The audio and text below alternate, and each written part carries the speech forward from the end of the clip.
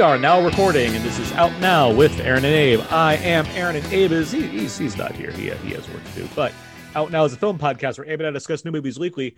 Every now and then, however, we get these special bonus episodes, whether it's one of our fun commentary tracks or something completely different. And this is one of our fun commentary tracks. It is our commentary for July 2021.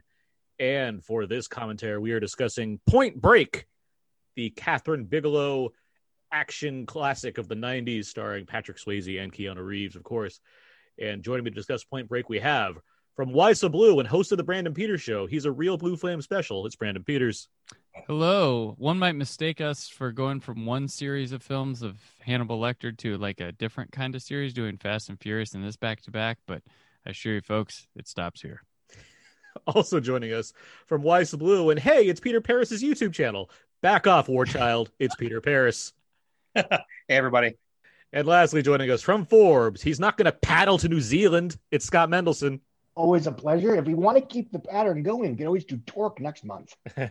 Or there's that Charlie Sheen, D.B. Sweeney movie we could do. Mm-hmm. Keep going back. Go to the 80s. Boom. We could just do undercover cop movies for the rest of the year. We can figure this out. That gets too close. But how are you guys? Stone Cold has aged very well. Stone Cold rules. That is part of the Baxley trilogy, which yes, I'll that's stop my favorite there. of the three. How are you guys doing this evening? Terrific. I'm doing well. I'm doing pretty good. I'm actually, I'm wondering, it's kind of hot in LA right now, so I'm wondering if I'm maybe going to do laundry after this. So that's the excitement of my night for going into the weekend. Point breaking and point taken, Pete. Jesus. No, it's Peter Paris. Close, but it's Peter Paris. Touché. All right. Well, for those of you that don't understand what we're doing here, figure it out. But really, we're doing a commentary track, which is very simple. We're going to talk about this movie, Point Break, the 1991 version, not to be confused with the remake, which will get discussed in some capacity eventually. Basically, the four of us all have it on this track, not a separate commentary track for the remake. That'd be ridiculous. But for this commentary, what we do is all four of us have the movie currently paused because there are various versions of how this thing loads up. I will just say there is a production logo called Largo Entertainment. We have it paused on that freeze frame of that screen where the entire logo is on display. It says Largo Entertainment in association with JVC Entertainment. So all of that's right there on the page. Pause it there if you plan to listen to this commentary while watching the movie. On the sound of go, we're all gonna press play, and we'll just talk, and you press play as well, and it'll be good. If you're just listening just to listen, you're good to go. You just stay with it, go and keep on your jog or your drive or whatever else you do while listening to podcasts. But yeah, that is what's gonna happen here now. So you guys ready? Yep. Yes. Yep. All right. 3, 2, 1. Point Break. Largo Entertainment has Domino Entertainment convinced that her brother is off and away and they're friends, but not really. There it is again, right there on the front of the screen. What is Largo Entertainment? We'll figure this out later. It's a man with an eye patch working for Spectra. So this is before Lightstorm. That's Cameron. Yeah, I was about to say it's not Cameron because that's Lightstorm. It's Strange Days Lightstorm. I think that is right. Mm-hmm. I can't recall. I'll figure it out soon enough. Did you guys know what a Point Break was before you saw this movie? I knew it was a surfing thing. I'll put it that way. Before I saw this movie, I was aware that Point Break was a thing associated with surfing. I do not surf, so I'm not entirely familiar. Being from Indiana, of course I did. It's. Do you know, Peter?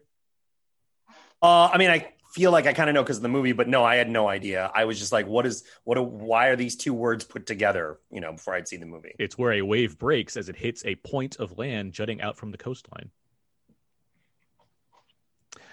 Before we get to where we first saw this movie, which we generally do on these commentaries at the beginning, this opening credit sequence I think is pretty awesome. I love the juxtaposition between the surfing and the final training round for Johnny Utah and how over the top it is, where it's it doesn't matter that it's harsh rain going on. it's a test and you got to do it regardless. Well, I mean, instantly going from last month's Fast and Furious to this, you just was like, man, Rob Cohen's not a good director at all, is he? Not. I mean, you really it's just immediately apparent. you establish so much from what Bigelow's doing here, as far as giving you like an idea of what you're going in for, with the kinds of the kind of ideas that are going to be melding together, and like who Reeves is as the lead, essentially the lead character of this film. Also, Bigelow, I mean, the way she shoots action is so much better than so many other directors. Oh God, it's so visceral and right in your face. It feels very like quote unquote macho, and just the way you're like seeing you're seeing the gunfire, the way it's hitting. It feels like we're going to talk about this a lot later as far as how the violence is portrayed in this movie. But there's just Mentos, the freshman.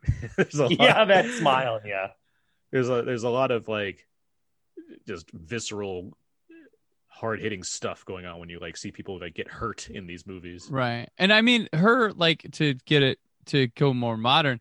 Her in Zero Dark 30, the raid on the Bin Laden camp is like one of the best like action sequences of this century that we're in right now. But I mean, it's really impressive. I mean, and not a lot of times do you get that from a lot of modern war movies. They're kind of get standard, but she's got stylistic intensity, and it dates all the way back here. Like, Strange Days is Lightstorm Entertainment, by the way. We got that cleared up. John C. McGinley here. This movie is chock full of character actors, by the way. Oh yeah, so many. And this is him, like, he's still in like his Oliver Stone phase, right? Where he's just like popping in every time an Oliver Stone movie comes around. But he comes in pre Scrubs. I mean, by the time Scrubs came around, he had been so typecast as this kind of character that the twist of the pilot is that he's the good guy. Yeah. Well, and they wrote Scrubs with a John C. McGinley type, and they're like, well, maybe we can just call him John C. McGinley. Because they thought he would just do movies and stuff rather than TV. If I recall, the character was written, not so too much about Scrubs, but the character was written as a bit more of a hard ass, but he had just, I think his first child has Down syndrome. Yes. And he was basically saying, I don't want to play right now, I don't want to play a character who's a dick. Heavy paraphrasing, obviously. So that's part of how. Yeah, not for a long haul TV series. Yeah. Yeah. So that's part of how Cox became an asshole on the side of the Angels. So what you're saying is we need who's the one in Captain Marvel? Is it Mendelsohn? It's Scott's brother. Mendelsohn. Ben Mendelsohn. No, he has an H. Mendelsohn. He has an H in his name. Right. So we need to put him in. We need to put him in a sitcom to change it up. And you say that, but you bring up Captain Marvel, like that's like one of his more cuddlier roles for Ben Mendelsohn. Great, yeah, which is great. But it was like the one time it's ever happened. Like, that's another case where he uses his typecasting against you because you assume he's a bad guy, right? Yeah. And it turns out that not only is he not a bad guy, he's a really nice, friendly family man. Being a family man, Gary Busey. Gary Busey here. Nice introduction as he has to get some bricks blindfolded. To quote unquote celebrate the 20th anniversary of this film 10 years ago, I went and saw a local production of something called Point Break Live. Oh, I've seen it. Yeah, I've heard about that. Yeah, it's fun. Yes. Yeah. The gimmick is it's dinner theater, and they basically do a live reading of Point Break, the movie, with a nominal amount of staging and sets and what have you. And they pick somebody out from the audience to play Keanu Reeves or Johnny Utah. The idea, I might disagree with this notion, but whatever, is that, his character is so flat and wooden and whatever that anybody in the audience can do it. Can you, Keanu? Well, I think, well, go ahead. I had thoughts about this. Obviously, I disagree with that notion, but experiencing that show, it made me realize that one of the reasons that this movie works is because of the character actors that are in supporting roles. Because yes, it's a dinner theater presentation, but it really was missing the high wire Gary Busey and John C. McKinley, that energy. Yeah. If it were just the Patrick Swayze, Keanu Reeves show, the film wouldn't be as impactful and memorable as it is. Right. Let's talk about that a bit. We've talked about a number of Keanu Reeves films on this podcast, and generally, I mean, we like Keanu Reeves. We think he, especially I think towards the later 90s, it's when he really starts kind of getting into gear as far as the things that he's good at or the things he can like focus on. I can agree with Scott to a point that deliberately parodying him is not in the best of spirits. I get where that comes from. I don't, outside of the action element, the physicality, I think dramatic acting wise, he's not at his best here. No, I don't think he's particularly good. I mean, it's I think the reputation of Keanu being this flat bad actor guy comes from a 1-2 punch of Point Break here and Bram Stoker's Dracula. Bill and Ted gives him like a film. Yeah, you put him in this kind of, he's a surfer guy, and then you have these movies that he's a, and what is it? He's not ready for those at this time. He could do them now, but Much Ado About Nothing is also another. Yeah, because he's required to do like accents also. Like, what's the other one he's in? It's like not Dangerous. That around this era, he does My Own Private Idaho. Yeah, no, that's the thing. There's that's pretty good. It is good, and he's good in it. There are these smaller films that he is doing around this time. Well, there's like Little Buddha. Like there's other things like where he's not what it feels like he is here. Where there's a very specific thing that he's doing, which I think is the fact that those are indie films where this is like this, these are matinee pictures. These are movies that, people want to see in droves. And he's just, when you plop him into the lead character role, he's not the most engaging when he's not in action. Same with Bram Stoker's Dracula, where a good portion of the beginning of that movie is all about Keanu. Like you meet Gary Oldman through him. So he's ostensibly the lead for like the first third of that movie. And if you're having him, play up this, certain era Englishman, that's not the role he's good for at that point in time. Right. Well, I think part of it with this film, and I do think some of his reputation as a quote unquote bad actor comes from this picture, actually. Yeah. And I think part of that is because he is, to a certain extent, trying to match the energy of his co-stars, Swayze, Johnson McKinley, and Gary Busey, and that's not what he does best. Yeah, he underplays well. Having said that, I think you can mark his quote-unquote improvement as an actor because 6 years later, he goes toe-to-toe with Al Pacino, and I would argue knocks it out of the park. I think he's terrific in The Devil's Advocate. I think part of that comes from the fact that Pacino... I think that Pacino, obviously, he's a great actor, but he's a very personable person, as far as I understand it. Like, he doesn't work with himself. He works with the people he's working with. And so he's going to draw out the best he can from the rest of you, from the rest, the rest of the people he's working with. And I do think that very much helps in Devil's Advocate. He's whatever, rehearsal process or methods they went through. Pacino wasn't just there to show up. He was there to be like, if I'm going to do this, I want everyone else to be on the same page as I am. And there's a lot of actors that do that. I mean, especially these best of the best crowd, they're good people. They're generous actors. They know how to make that work. And so, I do agree. We're like, Peter, I believe you were on I believe we did our Johnny Mnemonic commentary. I believe you were there as well. That's another one where he's again in this lead role. And I don't think he's at his best at all in that movie. Like that's 95. That's 95. Yeah, so that's after this. Terrible. But I will say he's terrific in Speed, which is also 95. And I think Speed really knows how to tap into what he's doing. I also think with Speed, at least compared to this, is that he is playing on a more lower key level. He is. And he's not trying to be bigger than the material. He is, whether intentionally or not, he is aware that the movie around him is big enough that he merely has to coexist, and that his low-key everyman reactions to the larger-than-life action provides entertainment / comedy in and of itself. Well, that's what works. Here, that's what works. Trying to be, I was gonna say that's what works about the best of the Die Hard knockoffs. It's that you are placing a person that's not normally in the situation, right? So they're not Gary Busey. They're not one that's already off the rocker, and then suddenly it's like, now I'm not only am I off the rocker, but I'm in this crazy situation, so I'm even more so. Like it's this guy that's the whole like Jack's character in that movie. It's the fact that he can be cool under pressure. That's the whole thing about him. That's why it's when Harry dies in that movie. Let's do a Speed commentary, guys, which we already did. When Harry dies, like he's really upset and he gets pissed off, and you believe it because the movie's given you enough to be like, I don't want to see that happen either. There's a lot there where this, you have it with Gary Busey. He finally loses his cool. Mm-hmm. But yeah, here you have with Gary Busey and Patrick Swayze and a lot of people that tend to go big, and the tone of this movie, and frankly, the writing. I mean, the writing in Speed is a lot better than the writing in Point Break. I like both these movies a lot, but they're designed differently, and I do think that Yeah. Catherine Bigelow is not going to Keanu Reeves because of the dramatic performances. There's something else about him that I think makes him work. He also wasn't the first choice for this, but we'll get to that.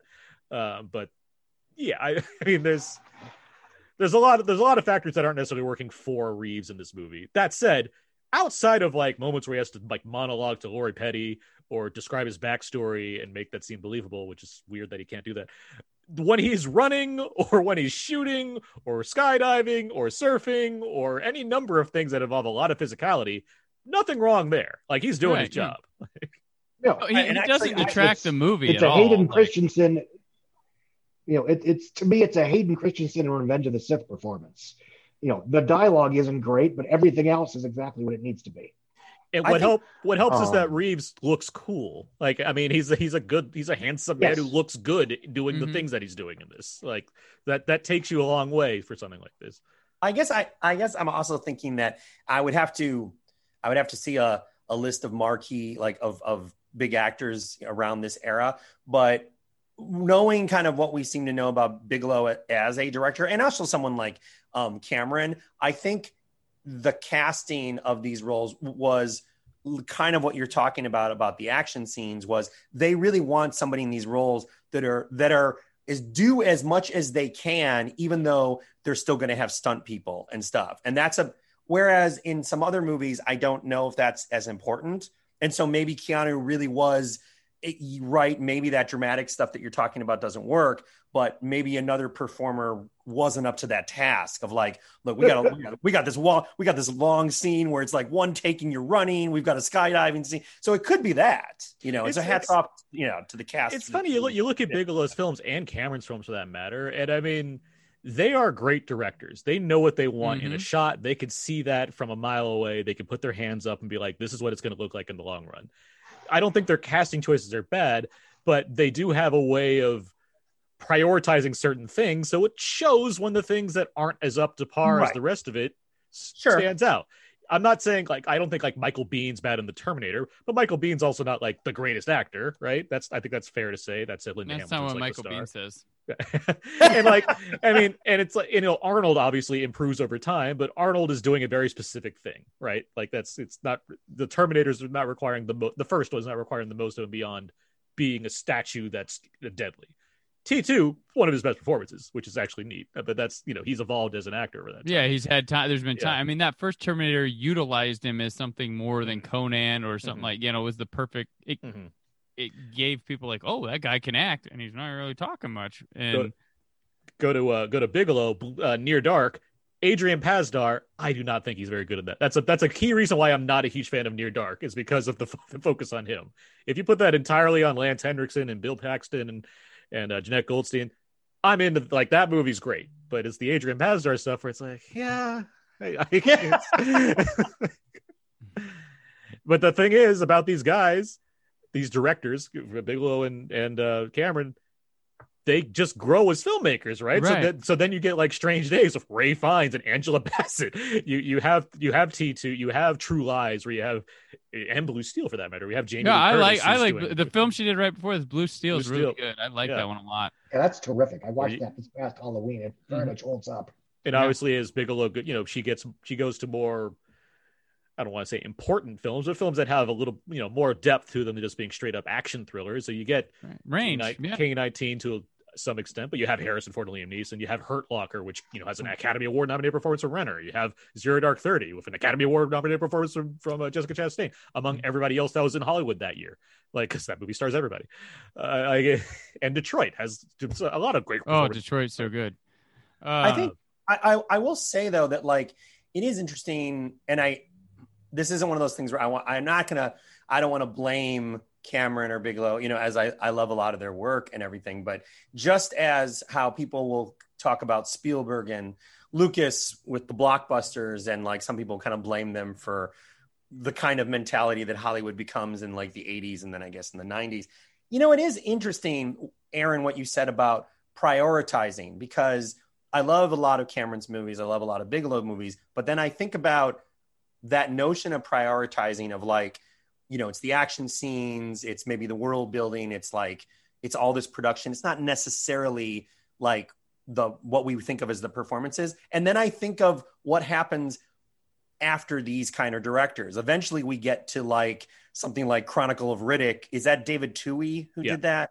Yeah. And you get these directors who they are all about like their world building and their action scenes. But man, a lot of the acting in that is so dull, which is why I think when the Marvel movies eventually come with their humor from basically like TV writing, it was such a jolt in the arm for audiences. Like, oh my God, this is great. These characters are there's funny. a better balance of what we're doing. Because it's not like movies like Riddick, for example, which is a great example because it has an amazing cast in Chronicles of Riddick. It does have a really good. You have Diesel, you have Carl Urban, Tandy Newton, isn't Judi Dench in Judi that? Dench, who Vin Diesel specifically went to get into the movie, like a bunch of people in there, and yeah, the movie falls flat in so many ways, despite having pretty much everything at his disposal at that time. Like they went big. That should be a commentary someday. We did Pitch Black. We should do Chronicles of Riddick at some point because it's an interesting disaster of a film. Yeah, I mean, you can even argue it really is. It's a fascinating failure. Yeah. Like it is a fascinating. I'll watch it every so many years just to be like, man, this is. But I mean, Pitch Black is like that guy's version of like Terminator. So I could see the studios being like, oh, this guy's got something, like we should give him, and it's like, oh man, it just did not work out. Yeah, no, Riddick's problem is just it tries too hard, and he's not the guy that can handle all of those things. It's like the the Warcraft problem. It's kind of, and then it's sort of to me like the same way that like people look at what the Wachowskis did, and then you keep people, who is it that did Underworld? Len Wiseman. Right, you get those kind of directors, and the director of that rando Timothy Oliphant movie that you were talking about earlier.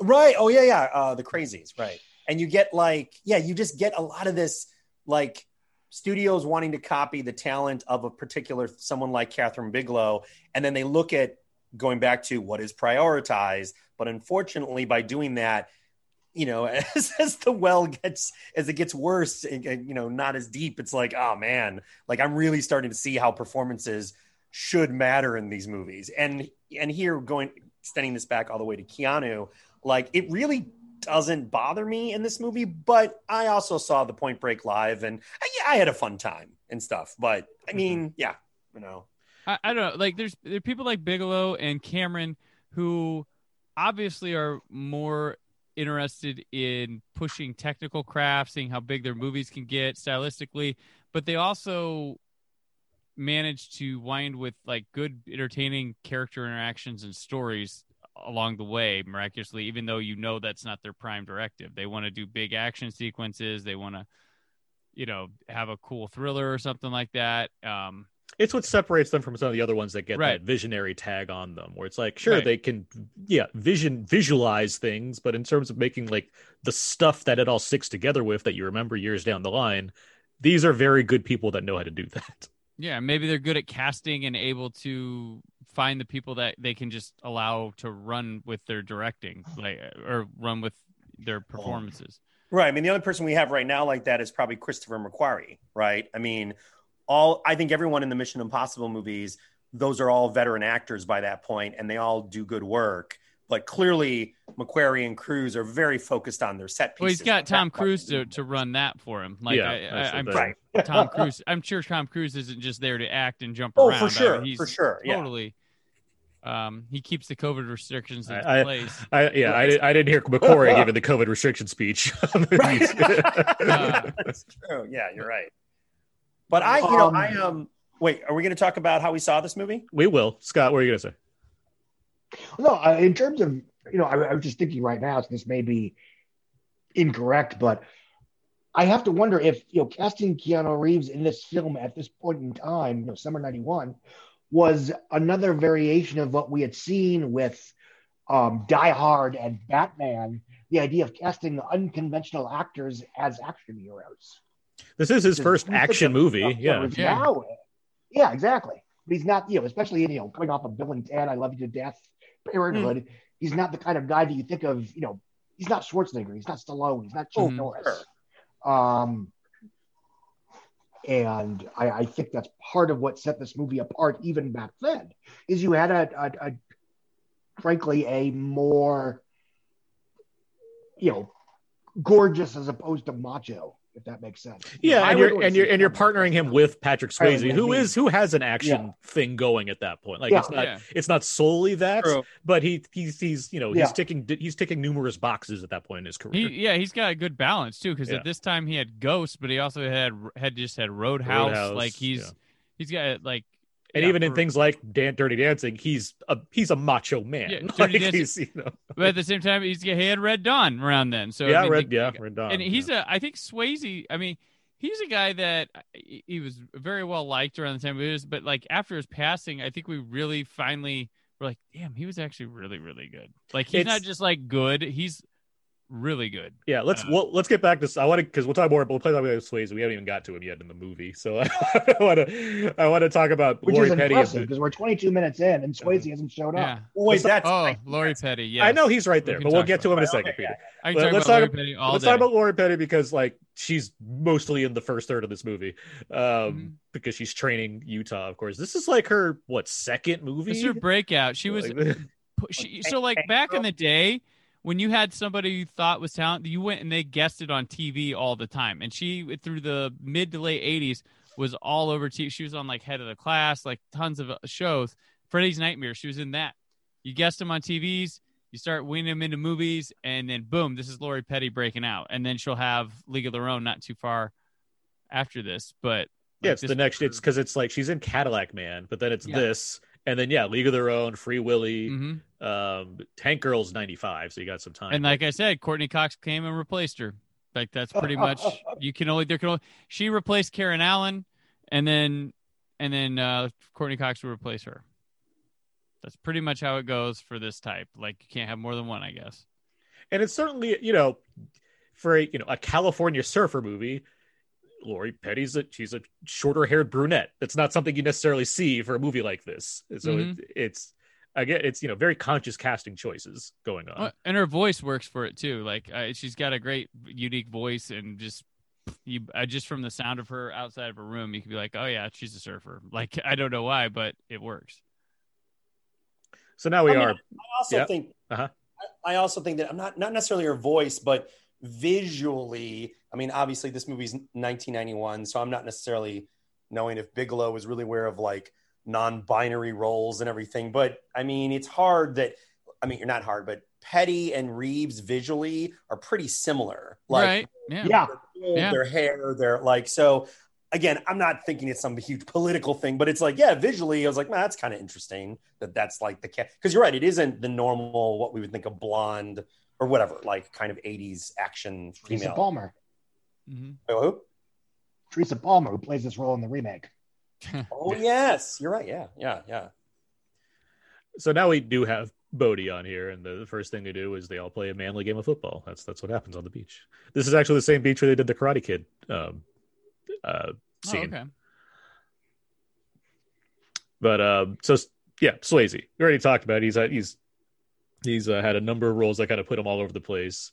The action ones, Next to Kin, is that one also? Mm-hmm. Yeah. Yep. But my thing with Swayze was that I always felt, and again, I don't know if this was his choice. I don't know whether it was his agent, yada, yada, yada. But he had incredible success as a romantic leading man, obviously in Ghost and in Dirty Dancing. But he had less success commercially and arguably artistically as an action star. And I've always felt that, had he not been pushed so aggressively as an action hero in, frankly, B action films, I think he might have had a longer run near the top. Don't you talk about Black Dog like that? Is that like who's that now? Is that like Channing Tatum? Like, wasn't he getting more success off of like the Sparks movies and whatnot versus he was getting like comedies and stuff? Yeah. Then it's when he stopped being cast in somewhat conventional action adventure pictures after Step Up, which to a certain extent was the Dirty Dancing of its day, relatively speaking. But then, when he finally does, it's not even a Nicholas Sparks movie, but everybody thought The Vow was a Nicholas Sparks movie. He does Magic Mike. Which Is it The Vow or is it not Dear an action John? movie. Which one's not the Nicholas Sparks movie? Both. I apologize. They're both not Nicholas Sparks Yes. movies? Twist! No. I apologize. You did. Yeah. Mm. Dear John, which was huge, and then The Vow, which was huge. Magic Mike was huge. But then, and I say this as somebody who very much likes White House Down, he then goes and does the conventional starring vehicle, which is the big budget action adventure picture, which cost too much, but nonetheless was a bomb. And that's pretty much the end of his bankability at that level. Till we get Gambit. So yeah, Gambit's still coming. In a way, I've always felt that Patrick Swayze was sort of the reverse Gerard Butler, in that Gerard Butler was very convincing and interesting as an action hero, and then time was spent trying to get him as a bankable lead in other stuff. Mhm. But then when he finally went back to being an action hero in Olympus Has Fallen, now he's basically a B movie star.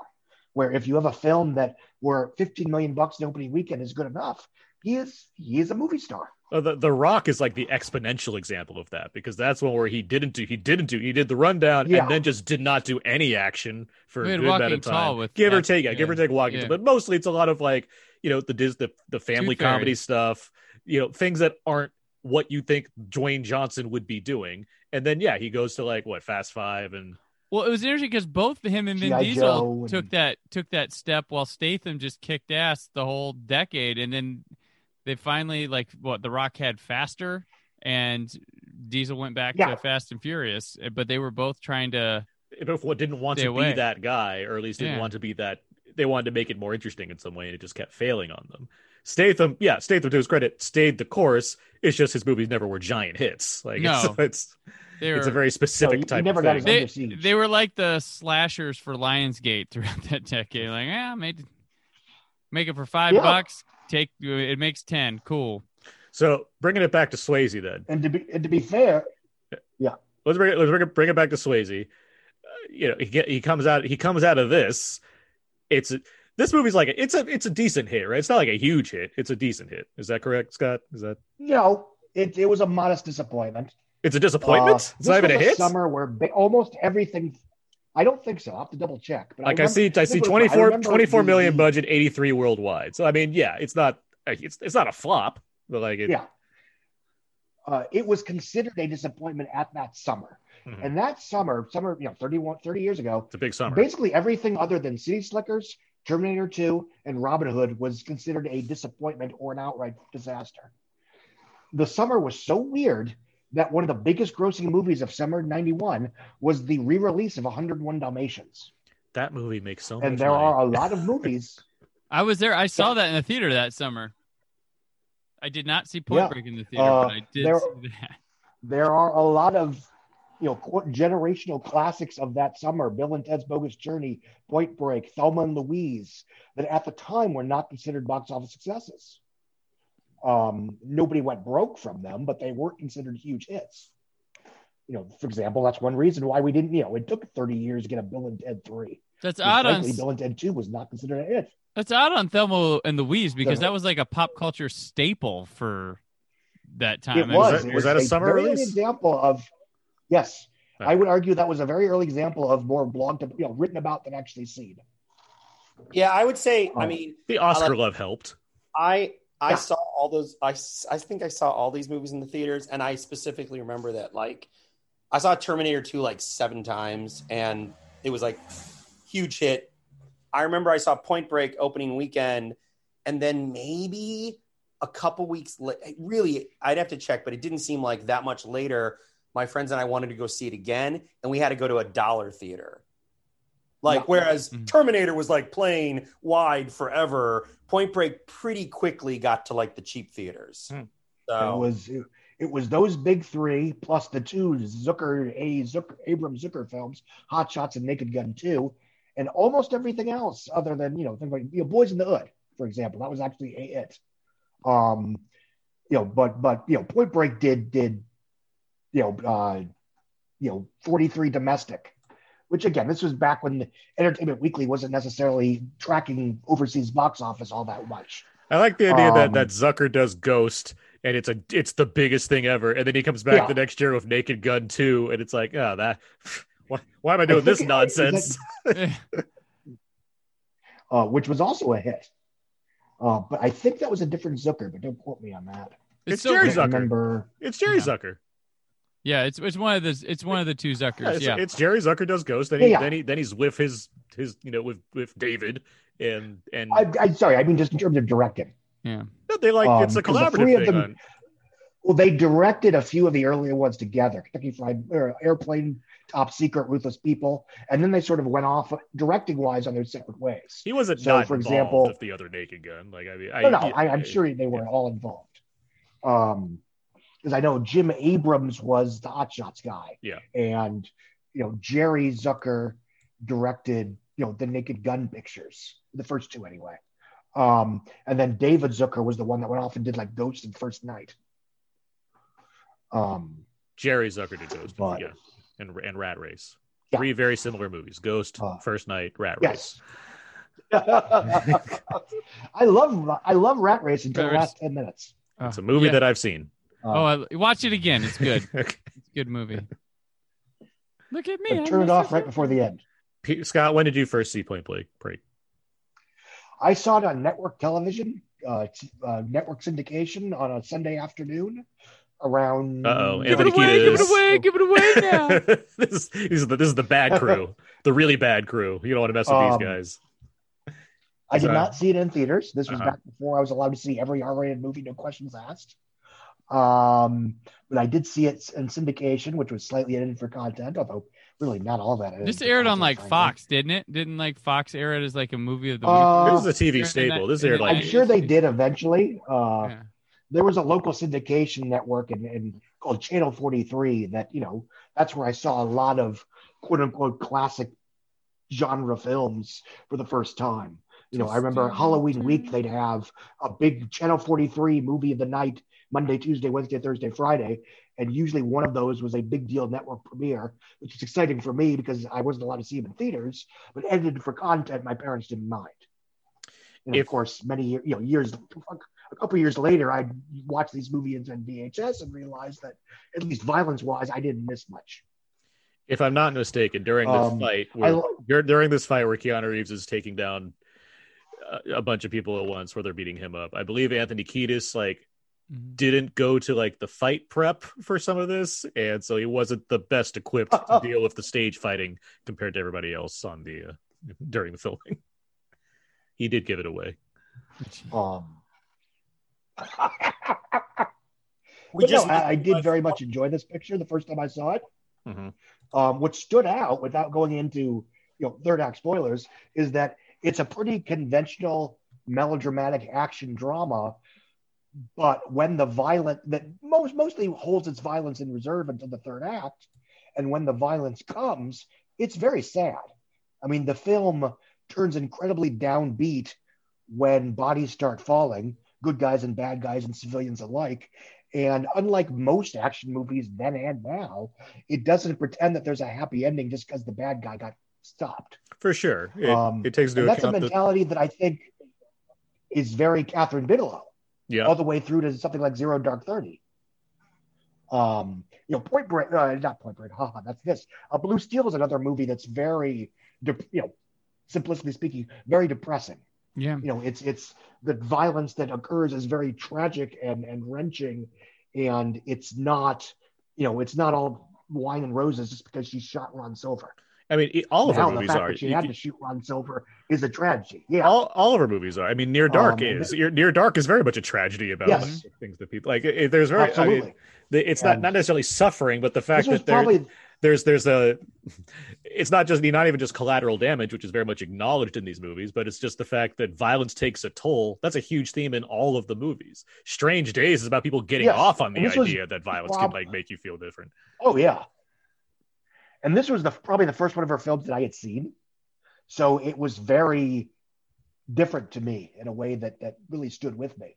And that's sort of what stayed with me, over the 30, 25 years or so. Yeah, the macho testosterone, the bromance, blah, blah, blah, blah, blah. That stuff's fine. But what stood out for me was the toad. And, for example, I love Mission Impossible 2. It's no secret. But that's a movie that starts with 200 people in a commercial airliner being flown into a mountain. But the rest of the movie's all, everything's fine because we stopped the virus and Tom Cruise got the girl. And that's what, to me, stood out about this picture, then and now. Brandon, when did you first see this movie? I rented it on VHS when I was getting into action movies. I think I found it. You know what? No, I think I found it after I watched Speed, and then I saw the video store. Keanu was in like another action movie, and I was like, "All right, I'll check this out." And then, so then after you watched Chain Reaction, you rented this movie. Hell yeah, I watched Chain Reaction when that came out. But yeah, it was a nice explore thing. And then I mean, I've returned to this movie plenty, but it's not one I'm like, I've watched like a billion times, like a lot of movies back when I was younger or something like that. I would say I have, because this is a big TV staple for me. Like, it's before I had, a DVD of it, which I very quickly bought, and then a Blu-ray, which I very quickly bought. But like this movie, and I'm pretty sure like the first time I saw this movie, it was during these later scenes on TV as opposed to watching it from the beginning. So it's just like specifically the skydiving stuff. I think like I just turned it on and there's this crazy scene involving skydiving. I was like, what is this? As I kept watching. And then over time, I eventually saw the whole thing. I'd love to be able to see this in a theater at some point, because I do think it just generates a good amount of like energy and fun with a crowd because of just all the things that are going on. Because yes, it's like there's humor in this, but like there's so much like character specific moments that are just like enjoyable to see.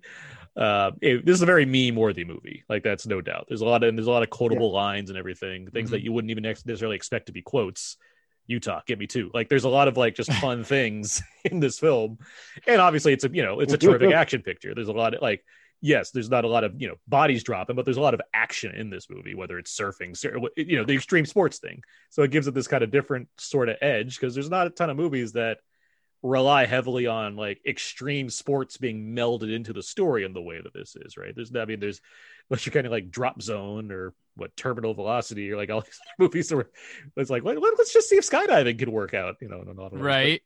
But this one really knows how to incorporate those things and give you a pretty serviceable plot. Like the core story of this is intriguing, at least to the extent of the relationship that forms between Bodhi and Utah, and like what that's playing on, just enough to be the skeleton of a other popular franchise that we just talked about. I mean, there's plenty going on in this movie. The primal story of this picture, the uptight suit wearing cop and the freestyle, live for the moment rebel who's also a criminal, and they're even being sort of tempted by the other side, is so primal that I'm kind of, I'm genuinely surprised this movie isn't ripped off more often.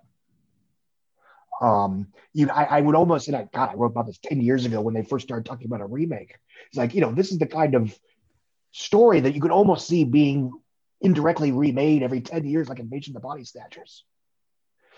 Because it's such a core Western dilemma, conflict.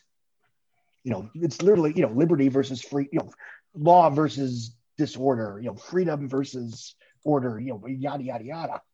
And I'm sure this was not remotely the first film to play in this sandbox, but it certainly was for, a certain generation of film goer.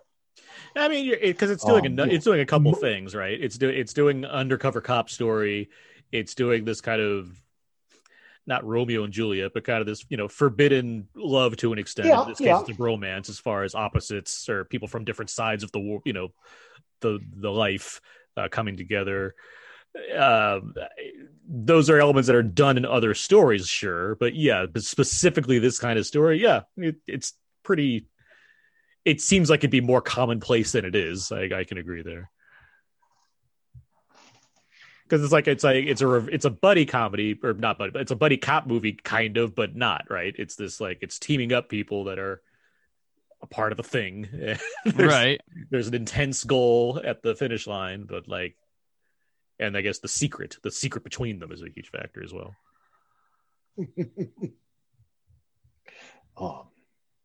I mean, like I guess I feel I've always wondered what I would name this category, but this is definitely an era where what we would see as, I feel like we did call it kind of homoerotic. Like it's usually two people, they're the same sex. It could be two women, it could be two guys. One of them is kind of like Scott said, they're kind of like a free spirit kind of person. The other person's kind of uptight. I feel like this is my favorite version of that. But a few years before this, we have Heathers, which is actually a guy and a girl. And then I'm sure you guys would know better than me, but we also get, when does Bad Influence come out, which is also Los Angeles, also two guys, one's a free spirit, and it gets very murderous. And then you also have Single White Female. So I feel like for some reason, this kind of story of a person who's somewhat seduced by another person, like I feel like it was just for some reason a thing in this era. I don't really know what I would call it, but I definitely like a lot of these kind of movies. And I agree with you. And B, I think this particular picture may have stood out and or resonated because it came right at, literally the beginning of the 90s and might have, to a certain extent, I don't want to be too navel gazing here, but as sort of a stereotypical Reagan movie, Reagan philosophy, a rejection of Reaganism, the idea that reaction to, the idea that a rejection of the me decade, Yes. a rejection of, well, yes, exactly. Yeah, I don't think that's a coincidence. No, that I mean, but I do think that because of when this film came out and what it represented, it did play more potently and more specific than maybe a more generic, the cop and the criminal kind of sort of get along, kind of picture. Like right. Fast and Furious, for example. So yeah. To speak a little more scene specific for a second, this is day for night shooting, right? With all the surfing, it's always stuck out to me, even as like a kid, when I'm like not really, I know less about how filmmaking works. I'm like, well, if it's at night, how does this work? Like that's been my reaction to this scene. Like, how can we see like this? How can they see? Like the moon's not that bright. Like this doesn't make any sense. Like it's just not clicking with me how like there's so much light going on in this scene right now. I get the requirement here. I wonder if what difference it makes even digital camera these days, if that does anything differently. But it is neat to see the surfing action in this movie. Like much like all the the extreme stuff that we see, and there's it's in slow motion, a lot of it too. Like it's just Bigelow really knows how to like capture a certain kind of vibe for bringing this all together, especially with the Bodhi character and his zen nature. It's like the movie wants to seduce you to his side as much as it wants to seduce Keanu Reeves to its side. Oh, for sure. Lives his life quarter wave at a time. Just accept the wave's energy. Well, here's a question then. Obviously we've seen this movie plenty. At this, like watching this movie, are we supposed to? Do you think we're supposed to feel that Bodhi is the bad guy? Like ultimately, you're supposed to be in the shoes of Johnny Utah and seeing why you'd fall for the guy. Fair, but do you think on the whole, knowing that there are these ex-presidents out there robbing banks, are we just supposed to be suspicious at this point if we haven't seen it before? We're supposed to like be pretty sure it's him, but hope it's not. There you go. Yeah, that's fair. That actually, which is the Johnny Utah, the scenario, the Johnny Utah, the Brian O'Connor. You know it, but you try to find everything you can to make it fit another narrative, but it's ultimately not. And you have I would this go other group with the Anthony Kiedis and all that with that, right. The Bad Boys. Oh, for sure, because they're like, don't they call them like the surf Nazis or something? Like they're they call them surf Nazis. Yeah, they're like pretty like I also think that there's and I guess Fast and Furious is doing this too. I also think sort of to Scott's point about, not to give the movie away, but the violence in the last act. You can spoil this movie. It's okay. Yeah, we're doing a commentary. We've seen it. We've not made it. Right. I think we are also somewhat like giving, even if we're probably sure that it is Bodhi and his friends, we're sort of like okay with it because the money's insured. It's like, you know what? They're just robbing banks and everything. It's just that it gets so much worse, so at this point, it's kind of like, well, I hope it's not, okay, how about this? I would say in my mind, They're not Robin Hoods here, Peter. I mean, they're holding no. they're holding I mean- guns at people. I mean, people are having traumatic experiences at the expense No, of no. their. Look, I'm talking about what you're probably thinking when you're watching. You're absolutely right about all of that stuff. But like, I guess I'm saying that I think when I watch this, it's not about, oh my God, I can't believe Bodhi really is the bank robber. It's more that Bodhi's the bank robber and I'm going to have to take him down. Uh-huh. And that's what's the struggle for us and for the audience. And I do think it has to do with, because we haven't gotten to that last act. We haven't gotten to, whoa, things get really bad. Because as I recall, I don't think you're right. I'm not saying that pointing a gun at somebody in a bank wouldn't give you PTSD or something, but it's not the same as how bad it gets. Like, I think you're right in that the opening bank robbery scene, in a almost subtle way, it points out that they're going out of their way not to shoot anybody. Well, I mean, it's not they're kind of funny about it. For one thing, nothing Again, bad happens, which is good. But Yeah, it's right. Yeah. But it's It's presenting movie morality. Yes, but it's also presenting their side of it. It's not the town, Yeah. which makes a very specific point about look how terrified Rebecca Hall is throughout that movie. Right. Like, it's doing something very deliberate. It wants to show you these guys are very good at what they do. They're also a bunch of jokesters. Like I get that. It doesn't absolve them of the fact that they're committing a crime. It doesn't. No, I'm not. It doesn't. Of course not. Now wait. Am I the one that has anyone else seen the remake? Scott, have you seen the remake? Yes, I have something. I did not. Aren't they more of Robin Hoods in that movie though? Isn't the idea that they are doing like good for A little bit, but they're also more violent. Yes, no, before it they're becomes a big I'm deal. not arguing they're not they are terrible people. Yeah. But like, aren't the objectives more like we're gonna like drop a bunch of money over like these poor areas? Like it's like literally stuff like that. I I believe. think so. It's been a while. It's I've only like- seen it once. And I'm hopefully like we'll never have to watch 90% it sure again. that there is like an effort for them to Yeah. be like, we're not just taking money for us, we're doing it to give it to like underprivileged people. Again, doesn't make there them is not some of criminals. It's just interesting that the remake decides to like take it a different direction to a degree, as far as like make it quote unquote more justified with their things. Yeah. But whatever. Anyway, that remake is a movie. Wait, you've never seen it? I've seen it. Anna and I saw it Oh, okay. like a week after it came out, and when we watched it, it was hilarious. Like it's a bad movie, but it does a lot of hilariously bad things, including like fingertip climbing on like these dangerous like mountainsides and what like they really emphasize the extreme nature of the extreme sports in that one, and it's bad. It's a bad movie. There's some wingsuit stuff that's neat because wingsuits are cool, right? But whatever. I'm It's very shocked. boring. I'm shocked. Wow. It is. Oh, in terms of Um, personality, Luke Bracey, Yeah. I believe, the second Cobra Commander, if I'm not mistaken, in Retaliation, not bringing it as Johnny Utah in that film. And Edgar Ramirez, no, I like Edgar Ramirez. He's no Bodhi. So Well, it's teaching everyone that no, not everyone can Keanu. But no, it is what it is. It was and I always use Point Break and Fast and Furious as my definitive rip-off, don't remake, Right. thing, which, Point Break, Fast and Furious has a 10-film saga that's made $6 billion. The Point Break remake did not make $6 billion. Or even that same summer, you had the Poltergeist remake, which came and went without a whiff. Meanwhile, Insidious is 4 movies and counting. this is a nifty little action. I do scene here. think This- one- real quick. We're gonna get to this whole sequence here, and it's a good like operation that they're running because it gets really tense, like where things go. Like it puts Keanu into real danger, and it looks very violent if things do not go the way that they want them to go. You embarrassed me in front of my family.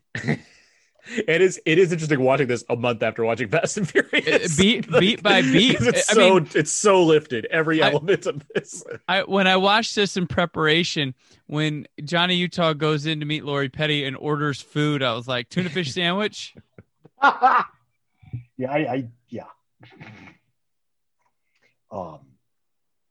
What's Keatus It's doing? the same friggin' movie.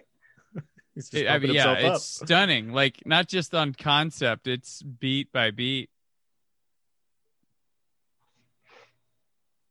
Good setup too. It sets up the lawnmower. Like it's yeah. right there. Yeah. It's just a great that whole thing was that Shane Black talks about, but then this, but then this, but then this, but then this happened. Okay, but we took care of it. But now this happened. Like this is that, core level stuff done to a high degree. And it's less about like giant changes and more just like things are just more complicated now. Like there's a lot, like if there's it's a thing I have a problem with like superhero movies where it's like, it's not just this thing, it's this thing. And it's like the weight of the world. It's like, I already had this problem. Don't give me this one now. Where these, like, it's just like too much trouble. Like I can handle like 3 stages of trouble. Don't give me a 4th one. Where this is just like, yeah, it's a bad situation becomes worse. My army of widows will rule the world. Yeah. Or like Civil War is is the one that like subverts it by taking. He's like, we got to fight this. Yeah. There's all these super soldiers. Oh, good, they're dead. Like it's a perfect thank you for not giving me 5 super soldiers to face off with. Which actually worried me about Black Widow because that movie has all these super soldiers in her. Right. So it's like, did we get past this? Like, did we go away from that thing? Granted, they have a solution. Yes, they just pop red dust in the air and it's okay. But still, pixie dust makes everything better. You guys are really worried about Gary Busey. Like they are locked in.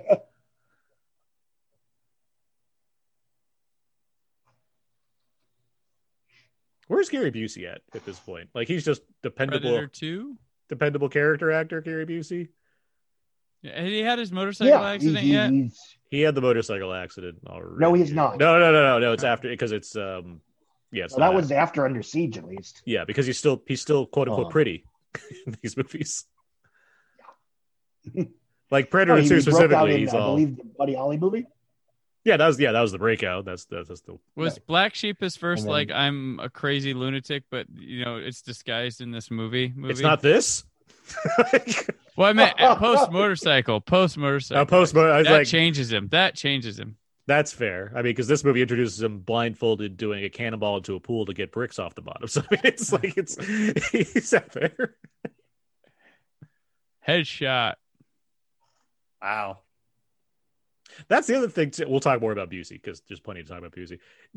They're good cops. Like that's the other thing. Like Busey is a good police officer. He has a theory that's right, but he has a theory that seems to be out there for too many people. But like he is right about it. But he's also like he knows how to do his job. Like he has. It's you say now Gary Busey's going to play your mentor. That sounds insane. But you say that right now in 91, it's like yeah, all right, I can buy that. Like the movie makes it work. Scar tissue that he wish he saw. Also, I gotta say, this sequence really good. It seems subtle compared to someone like Zack Snyder, but pretty good use of when to put things in slow-mo. Yes. There's subtle shots that are in slow-mo and then other shots that are in real time, and it's really effective. The directors used to be really good at slow-mo. That's the right, thing. Yeah. That's the thing. They all learned from Peckinpah. Now they learn from what they think they saw in John Woo movies. That's where the training comes from now. Back then, though, Cameron, Bigelow, Bay to a point, Tony Scott, Ridley Scott, like they learned slow motion because Sam Peckinpah used slow motion. He did it really well. Like this fight is crazy. Like everything about this, the use of close-ups, right here with this damn lawnmower. This is so good. It's very Hitchcockian. It is. Mm-hmm. And it's like, I know there's no danger presented to Reeves, but looking at his nose like centimeters away from this lawnmower is the craziest thing. I mean, he's probably a couple foot from it, but camera tricks and all can look so much closer. It's doing the job. Yeah. Also, shooting at it doesn't seem safe either, but whatever. It solved the problem. Yeah. Shooting at a gasoline powered thing. Powered, yeah. Right there. And it's a bullet. It's not like it's going to ricochet off this thing.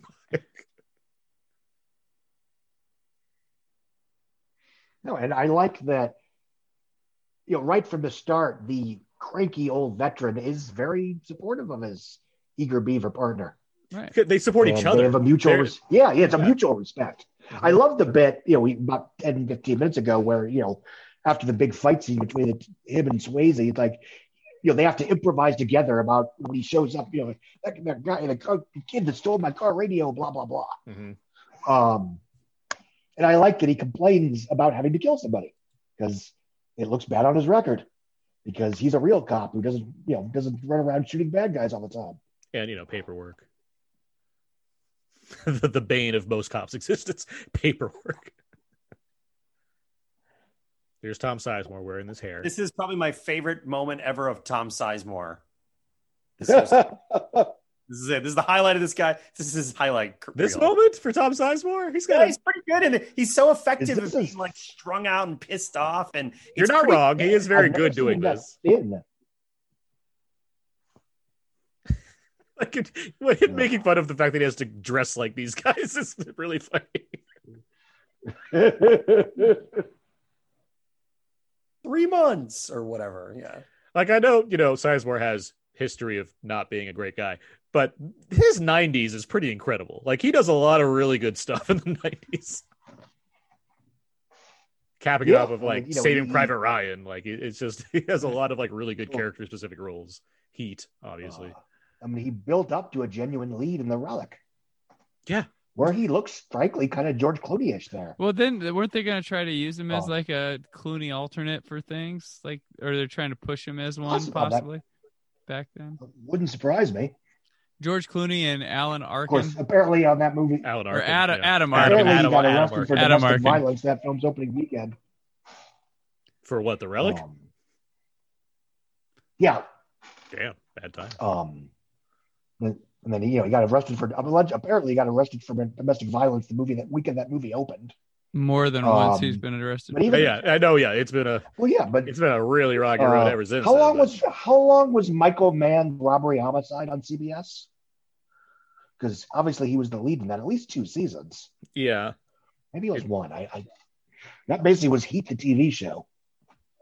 Gary Busey's 77, by the way. That's not surprising. It's just like it's weird to say it out loud. He's 77. Well, at the beginning of this movie, he's been a cop for 22 years.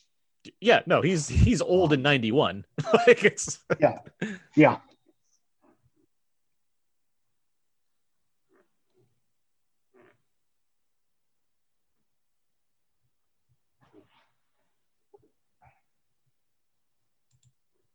Getting back to Swayze for a bit because I want to talk about him more. Brandon, you were saying, after he passed away, more people were kind of like realizing, the kind of quality he was bringing to a lot of his work, and I do think that's true. I mean, he like his run of like success kind of stalled out there in the early '90s. It seems like he's still in stuff, but like it certainly wasn't as high profile as it was. But he was like when he did Donnie Darko, it's obviously it's a very different kind of role for him. Right. And even then from there, it took a while before he seemed to want to like cash in more on doing that kind of stuff. Cause he had like that cop show that he was doing before he died, The Beast. Right. Yeah. And that was coming on around the same time as like The Shield was like ending at that point. He was like doing something like that. It does seem like, cause he's 57. Mm-hmm. He had like a good like older man actor career ahead of him, I think. If right. Oh yeah. Really and he was on these things. He was getting to a generation that grew up on him to recast him as a when they're older. And the thing with Swayze that just astounds me, like no ego at all. Like the guy is just a genuine good guy, that's caring, all like very generous as an actor, as a producer, like all those things. He just wanted to he just happened to be really good at it, and was just a good person to work with and just around people. Like it's stunning to hear, and it's not, and I don't think it's just BS because he passed away. I think he really was that guy, or else and I think he's fine with his film career because we might have seen like bigger, more ambitious stuff from him, but I think he just liked being in movies and was going to be as good as he could be in whatever he was handed. He found a zone for sure with this because of the whole Zen thing. Like he really connected to Bodhi. Like he loved doing the skydiving for real. He loved doing the stunt stuff, but he also just loved he was a dancer too. Yeah, he was but he loved this like meditative presence that he had. It feels not unlike Jeff Bridges like settling when he did The Dude, where it's like he was already kind of like this guy, but it's like this kind of like pushed him into a certain zone where he could just like I could just be Zen all the time. Mhm. Like I'll do my roles or whatnot, I'll have a good time, but I can just kind of have a certain attitude and just not betray that at this point. Oh yeah, totally. Yeah. I mean, yeah, he's just. I mean, I never had a thing against him, but then I don't think I ever appreciated him on that top flight level like he really should be. I'm not saying he's Philip Seymour Hoffman or anybody, but he's much better than you give him. Because I mean, a lot of guy dudes who look about, oh, he's big for those girl movies of Dirty Dancing, which Dirty Dancing's a fucking hell of a movie, and Ghost, which Ghost was a phenomenon. Like that's the oddest. Yeah, We'll never see something like that again. As that when that movie came out, summer '90, it made more worldwide than the original release of Star Wars. It was basically, re-releases and all. It was E.T., Star Wars, and Ghost. Basically, the third biggest grossing movie of all time. Yeah. And it was such a rare movie that really does have something for everyone. It really is all the genres. It's a 4-quadrant movie and does them well. Mm-hmm. And I think it's because yeah.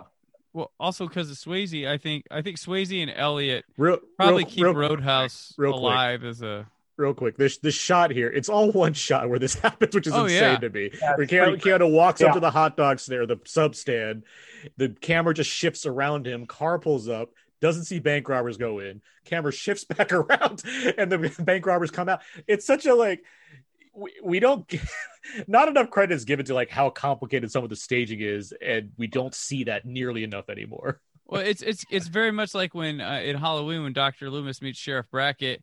And we sit on him, but we see Michael Myers drive by in the background. Oh yeah. Like it's like a next level taking of that. Where there's where the repeat viewings are where you really admire the craft that went into right. Even stuff like watching Raiders and seeing like how many like non-action focused scenes just have Harrison Ford talking with somebody, but you have to think about all the staging that goes into the fact that the camera's just on them the whole time. There's crazy involved shots like that where we just the film has chances to breathe and like be stylish without calling attention to itself, where now it's trick camera setups and fake one take shots and everything, which is there's credit to where credit's due as far as accomplishing these things. But you just like something as subtle as Keanu Reeves stands at a sandwich stand and watches a bank robbery is happening behind him. It's like it happens in real time. This is a great chase that we're into right now. This is like this fantastic foot chase. This whole sequence. You're right, getting to the foot chase. Great car turn right there, by the way. There's this mini car chase that turns to one of like the best foot chases of all time in cinema, which is great. We talked about one of the other ones, right? We talked about Seven previously too, which has another one of the greatest foot chases in films.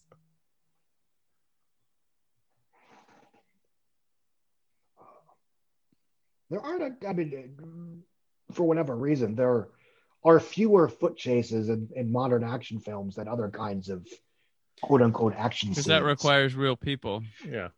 And everyone flies now. Yeah. But even then, when The Firm came out, everybody was going, "Wow, we haven't seen a foot chase like this in a while."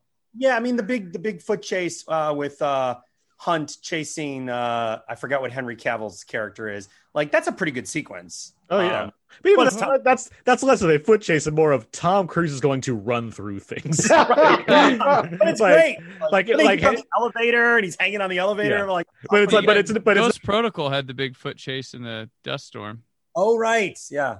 Well, Tom Cruise is single-handedly keeping the foot chase alive. No, yeah, he's foot chase. Running. He's done plenty of foot chases on his own. Mission Impossible 3 is just you need to run across Hong Kong for 4 minutes straight. Yeah. It's I know I'm slightly grouchier about that movie than most, but that final sequence is awesome. Which is it's such ego, by the way, to that whole scene where it's like, let's just have Tom Cruise running in one continuous shot. That's such him. That's so him being like, JJ, I need to prove something here. Like, let me just run. Don't cut. I'll just do the whole thing. Like, really? Yeah. And we'll do it 7 times. What? That's a fun little shot right there. He's dousing the car. It's action. Am I the only? Wait, I forgot. Scott, where are you from? The West Coast? Where are you from? No, I grew up in Akron, Ohio. Yeah, you guys are all like in those middle states right there. We represent those 3 states. Yeah. We need a Michigan person on here. Because I mean, Point Break really was for me, it really was the movie that I basically thought this is what Los Angeles is like. No, I don't mean the bank robbery and everything, but like, Well, and then Lethal Weapon 4 came and confirmed it with this scene. but it's weird. It's weird. I don't think of Heat a little of Speed with Santa Monica and Venice, but I really think of Point Break. Point Break is really the movie that I think of like modern 90s Los Angeles, Santa Monica. Well, that's because they have shots during the day. That's the day. Like Heat and Collateral are great night LA movies. Yeah. For me, it was Steve Martin's LA Story. Yeah, I mean, it was Swingers for me. Yeah. All Swingers. You're right, Brandon. Swingers is LA specifically for Swingers. Yeah. It's super accurate too. It's wild how accurate that movie wound up being. That's a good pick. I love how messy all this is. Like the scuffles they're getting in. Like before when like Gary Busey's just shooting at the car and he can't hit. It's just none of this is easy. And yeah, this chase is just Spider-Man amateur. There's just enough going on where you can believe that Keanu Reeves would know what path to take, but it's still not entirely certain. Right, which is really great. That's really, yeah. A lot of times in chases, sometimes it's either like, I'm like, well, why wouldn't he catch him by now? Or how does he know to go this way or that? Right. Or it's wouldn't he be lost? Like, and you're right. This is just enough. It's laying out the details. That's what we talked about with the 7. The 7 chase is great because Brad Pitt has no idea where the fuck to go until like something alerts him to it. Well, I got a question. Do you think that, I think the answer is yes, but I was talking to a friend. I am assuming this was heavily storyboarded. Of course. Do you think modern movies are storyboarded as much, or it's all just there's storyboard. They have even more. They have previs. They have storyboards. I was gonna say it's previs now. I would argue the problem with kicks that dog. The issue I have now, and it's not like we're short on action movies today, or good action movies today, but the issue I have now is that there's no room for improvisation. Like unless it's like a martial arts movie or something that's more gritty. You're not going to walk into like a Marvel movie and be like, oh, that was a happy accident on set one day. It's like, no, they planned that like 6 months in advance. It's super calculated. And some of the times, like with movies, like they're so heavily reliant on second unit that I don't even know if the director's planning and plotting out what they really would want or get to with the action sequences. That's the thing too. Yeah, they're just not there. That's why I love like Rodriguez, where he's like, I do my own second unit. Like I don't think like for Elite it's a little different, but like for the most part, he's like, I do all of it. Like that's my thing. That's the fun stuff. That's what I want to do. Right? Was it Deakins who said that he had an interview with Marvel and they're like, you don't have to worry about this. He's like, no, thank you. I do the whole thing or nothing. And so it's a lot of them, but I who's the other one? There's a common story. Yeah, it's not Lexi Alexander. Who's the other? There's another female director that like was making a fuss about Patty Jenkins. No, not well. I wouldn't be surprised. No, I know Aaron. But there's another one. There's another one. It was somebody that was interviewed for Black Widow that walked away because of. Was it Kathy Ann? It was. No. But it was someone where they basically said the second unit will take care of it. The action. Yeah. Which is like, I can understand being thrown off by being told that. At the same time, it's like we know this for the most. This shouldn't be a surprising thing, but you can turn that into a headline pretty easily. Lucretia Martel. Sorry, who is it? Sorry, Lucretia Martel. I don't know who that is. Okay, fine, but when she did. She's Argentinian.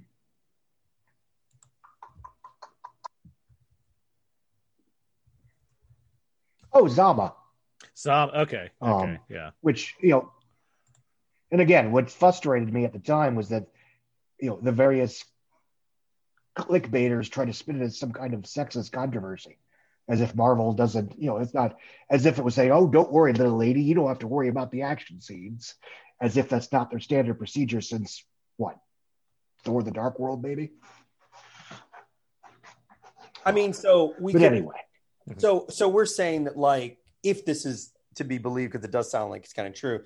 So when Coogler did Black Panther, he didn't he write it? He wrote it, right? He co-wrote it. Yeah. Co-wrote it. So Yes, he and Joe Robert Cole. Yes. Or the Joe. Having I can't the remember which is finale which. where it's like, oh, I want to have like T'Challa and Killmonger, and they're basically battling in an underground railroad, which is metaphorically really cool. So he wrote that. Well, the thing about that is that that's what it became, but that wasn't what it was originally intended as. That's why it doesn't look very good, because it was. Doesn't. That's what I was going to say. I was like, well, maybe the idea was cool, but the execution's not that great. Because it was last minute. That's the reason. They didn't have enough time as compared to other things. Because people want to lump that as if like the whole movie has bad effects. Like, no, it doesn't. That last bit's not great, but the rest of the movie does look good. That's why it has Oscars. Oh no, the rest of the movie. That is the sequence, and I'm always like, what's with that? And it's like, yes, it's a Marvel movie, but who the hell goes to Black Panther and gives a shit about the effects? Yeah. Anyway, back to this movie. I really like this section.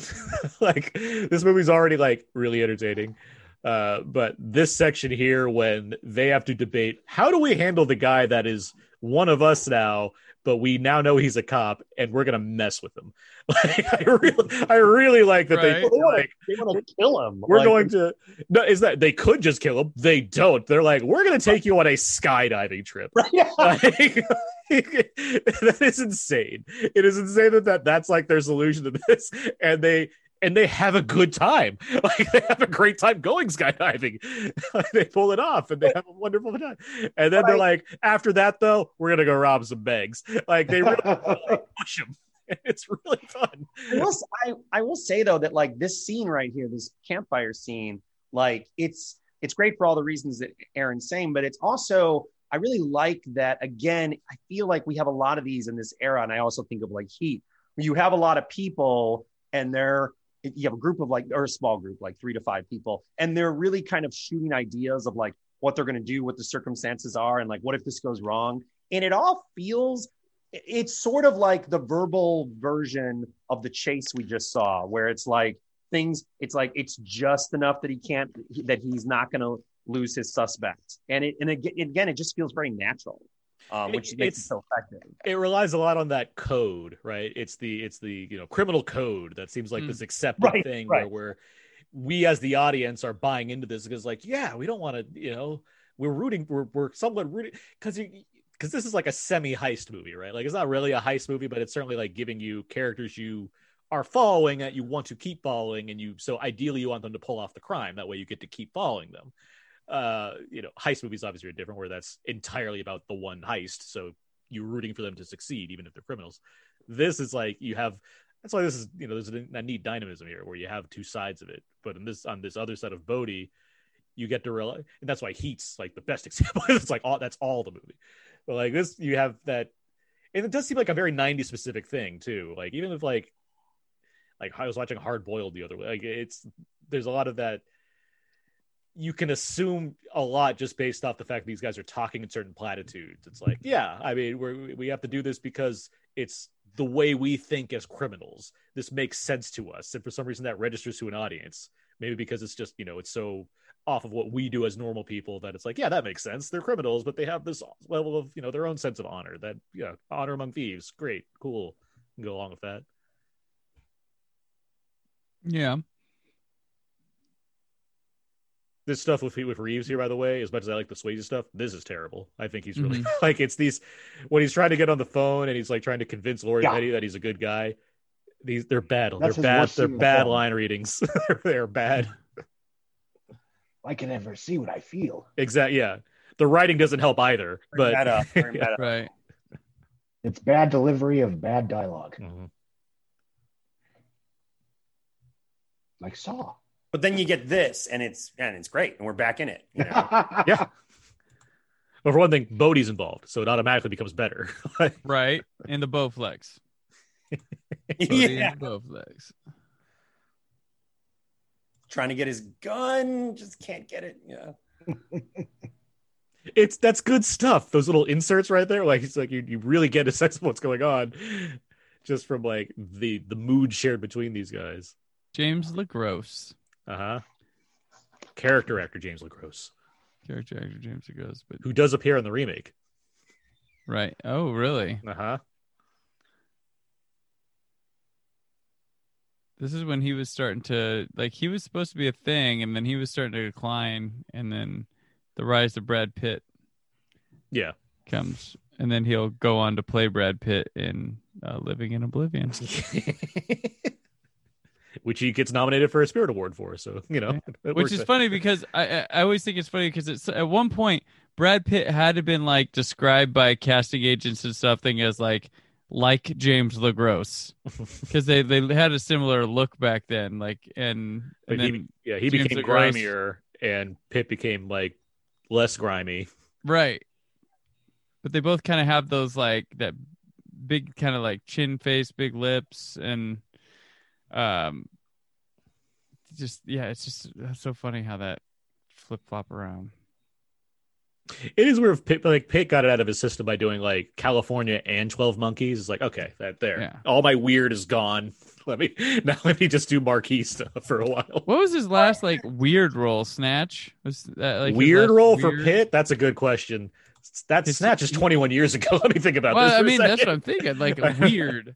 Yeah. Burn After Reading's not weird. That's just quirky. Benjamin Button, is that weird? No, that's not weird at all. That my problem with Benjamin Button is him in it. He's too straight laced. He's not interesting enough in Benjamin Button. He's trying too hard for an Oscar in that one. What is his last weird movie? Because that's why I started Is there 12 some, Monkeys. I was is there like, some this guy Soderbergh thing rules. I'm missing? What am I not thinking of? Let's see here. I mean, California, like you said. I mean, That's full weird for that movie. Yeah, that's too much weird almost. True Romance. He's just kind of like a stoner guy. You're right? going further back. Yeah, we know that's the weird period. We're trying to think of what's the last weird movie. Yeah. Let's see. It's not Fury. It's not it's not Burn After Reading. It's I mean, it's not the Counselor. Oh, but Burn After Reading, it's quirky. quirky.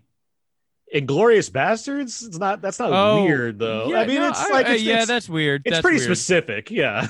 Yeah, that's weird. I'll count that one, Okay. Well, that's probably it then. and that would be it. Yeah. The Counselor's more of. It's not weird. It's just he's just he's a supporting. By the way, these are really great shots. Of Yeah. Swayze. No. This This stuff's awesome. stuff is amazing because it's just incredible. It's just wow. It's wonderful photography, and it's a mix of I know some of this isn't real, but I know a lot of it is real. But who's involved in what? I can't. Well, it's crazy how breathtaking. I mean, we're right off the release of Black Widow, which has a big sky falling. Uh-huh. Well, yes. You like the sky falling? Yeah. That was Big parachute type sequence, and it's just okay, there's a lot of CG stuff in the sky, and they're probably under a fan or something somewhere. This is real, and Like that. Look the at that. camera is allowed to just hang on people. It builds to an intensity of quick cuts rather than just being okay, I'm staring at stuff. So They're these falling close-ups, instead of flying. Yep. these close-ups are not real, right? I'm assuming that's my takeaway from that. If you're getting a close-up of Keanu Reeves, it's probably not him No, falling. I think Swayze actually jumped. So Swayze might be. did it 55 times or something like that. Yeah. he loved this. Wait, 55 times? Wow. He's He a loves skydiver. skydiving. He's a Yeah. skydiver. Yeah, he loved doing this. He convinced Gary Busey to do it, who did not want to do this. But he had to do it after the movie. I think Yeah, Swayze so- had special insurance or something. They didn't want him to do it, but Swayze's I don't have stunt doubles.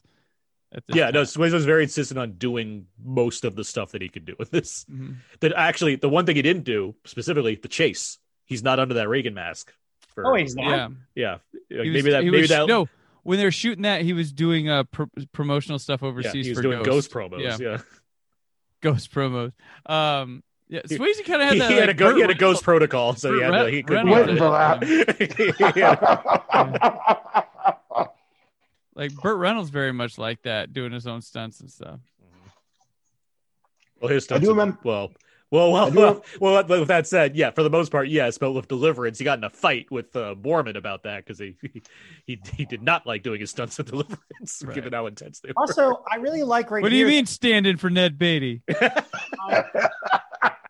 I really like here that Utah is genuinely happy Like everything that's happened and everything that's gone down, I think he's really elated. And I think that when Bodhi smiles, I think all of that joy is genuine with the character. That's why that's what I'm saying. I like this section because he's like, they are both in. It's both a I know I know, and I know I know. Like they're both in that level, but because their bond is so strong, and because Bodhi has such a different way of thinking than everyone else around him, it's like you're in this entirely different state of affairs with these guys as they're like, let's do this thing because one thing I'm messing with you, but also I want to show you life. Like whatever life is, I'm going to show it to you right now. It's this crazy thing. Oh, this is great too. The whole pull the ripcord. I forgot about this. Oh, this is great. Pull it. Yeah. It's cheating. Yeah, he cheats. No, I remember when the film came out, this was considered, at the time, basically some of the best skydiving footage ever put on film. Well, yeah, because for one thing, there's not a lot of it. Yeah, it's not something, I think Drop Zone probably had better footage because that was an inferior picture. That was the point of the movie with Drop Zone. That's the thing there. That was like a 90s thing for a bit because it was extreme sports and extreme sports were popular. Mm-hmm. So it was sort of, we can do this now. There was a few of these, like there's Drop Zone, what's the other Terminal one? Velocity is a lot of fun. Terminal Velocity, there's something with like air in the title, air or something. The air up there. Yeah, the air up there with Kevin Bacon. That the same one there's Air Bud, air up there, and Operation no Dumbo Drop. A dog can't skydive. That's why there's no more Air Buddies. They all did not pull the cord in time. I'm going to find the other Air one because it has like a random cast in it too. But yeah, I mean it's no slouch here as far as the footage shot. Like it looks great. It looks great now. Like there's no the close-ups. While you could maybe guess what's being done there, it's still you're not taken out of the moment of seeing like this amazing aerial footage. Right. I think around this time this is the film's happiest beat right before everything goes to hell. Yeah, pretty much. Yeah, like Brandon, what are you gonna say? Well, we were talking about skydiving. I think around this time is when the parachuting sequence from Quantum of Solace originated in the Bond camp because that was a part of like so many scripts before it actually happened in Quantum of Solace that's falling from the sky sequences. So I wouldn't be surprised if during this era of skydiving stuff, like I'm pretty sure that's around the time it started coming up. What scene, John? In Quantum of Solace, there's Quantum of Solace. Yeah, the scene where him and Olga Kurylenko are falling and they parachute right before they land. That was written like back in I believe the 90s and like kept getting rejected for like there's a lot of stunt sequences and stuff in those movies that get created and don't show up till further down the road. It's great that Olga Kurylenko now has 2 great skydiving sequences in her resume. Mm-hmm. I did like someone posted a Taskmaster and Red Guardian fight sequence photo and it was like Quantum of Solace reunion. I think she's like on a mission to star with every major on-screen secret agent in Hollywood. Yeah, Hitman. She's done Bond. A Bond film. Yeah. Johnny English, of course. You know who's really good at shooting grainy video footage that looks very threatening? Catherine Bigelow. She has a real knack for like getting intense footage of people being held hostage or against their will on like grainy VHS tapes. Because that's like all a Strange Days. Did she shoot the Joker stuff from Dark Knight? Yes. Yeah, Nolan asked for Bigelow specifically. He's like, I know you're working on Hurt Locker right now, but I need you to hold Anthony Michael Hall up by his heels and film him on camera. Cutaway is the movie I was thinking of, which has the same plot as Point Break.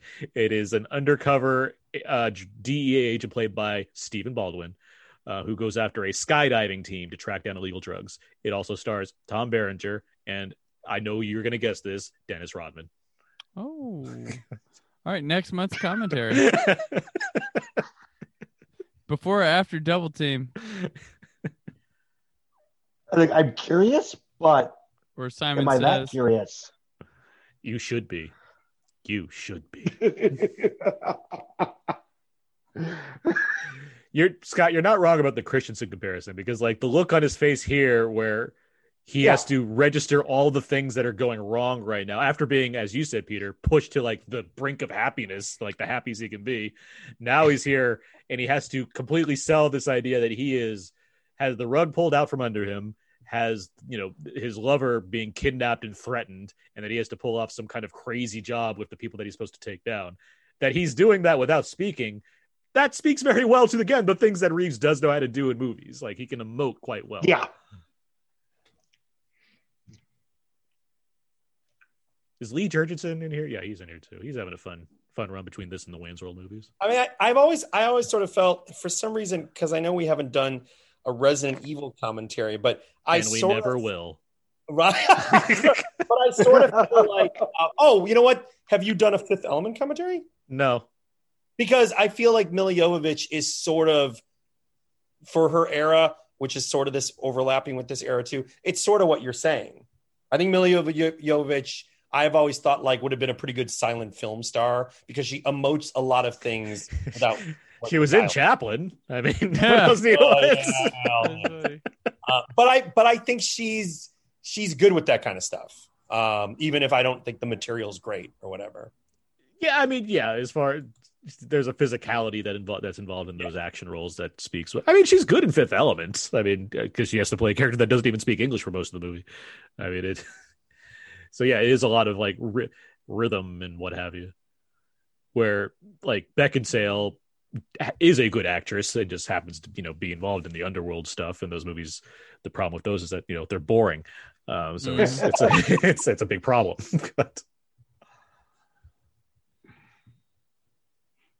Yeah, but although I will say that does speak to, even though I am somewhat of a defender of something like Captain Marvel, I do think there is something to like the right actor for the right job. I think Brie Larson is a better all-round performer than Gal Gadot, but Gal Gadot's pretty natural as Diana, even though I think Larson's solid in Marvel.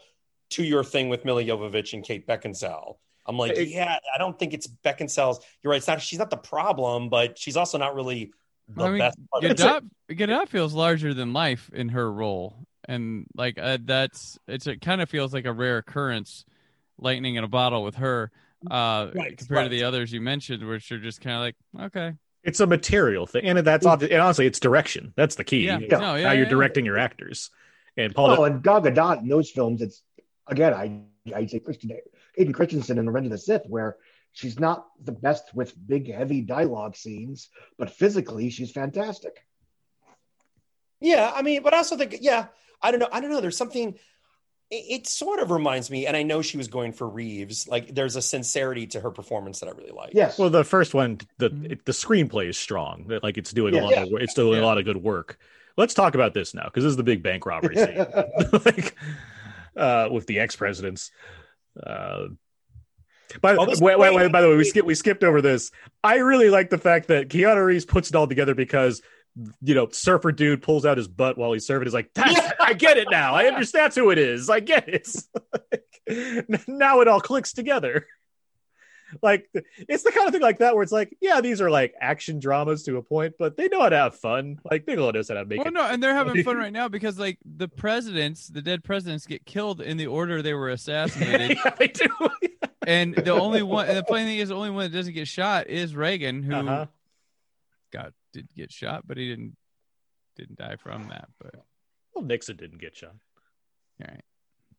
Wait, is it Reagan, Nixon, LBJ? Who's the other one? Is it JFK? Oh, is it JFK? I think it's JFK. Which is funny because, I mean, the movie at the time it was made, Nixon was still alive, and so was Reagan. So, oddly enough, fate would have it, they die in the order they died in real life before that. I had never heard that. Oh, that's interesting trivia. And this is where they make their mistake. They go over the vault. Right, it's the one thing they never do the vaults. Show me the powwow safe. Well, they need a bigger rush. Breaking your own rules, man. That's why you don't go skydiving before you rob a bank. That's true. And this stuff is intense. Jimmy Carter, that's who it is. It's not Okay. JFK. So yeah, wow. Carter's still kicking it. Oh yeah, Carter's still Yeah, kicking it. They're So. kicking it. Yeah. And saving the world one house at a time because he's a great person. Like it's ridiculous Oh my God. how amazing he is as a person. Like, I always can't stand this character. This guy drives me. This idiot. You're always like, what are you doing? What are you doing? Please don't make it worse for everybody. yeah, that's us as the security guard. Like, Yep. Exactly. What are you doing? Just please don't do this. And it's nothing but selfish because there's no scenario where these four guys he's going to take them down and everyone's going to be safe. Mhm. It's true. Does the security guard die? I forget now. I'm trying to Yes. think. Okay. Yeah, it's sad then. It is all sad.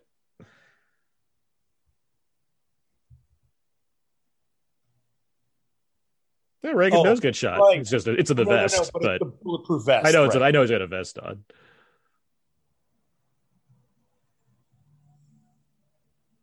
Yeah, 90 shootouts, Oh, this smoky. is great.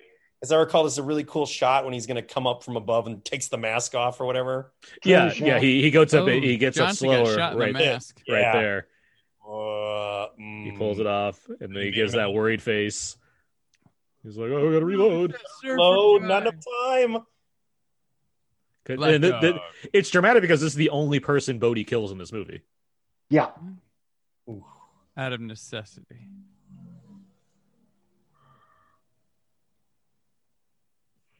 And there's the standard scene where if you get shot in your vest, you need to make sure to open your shirt And and cough.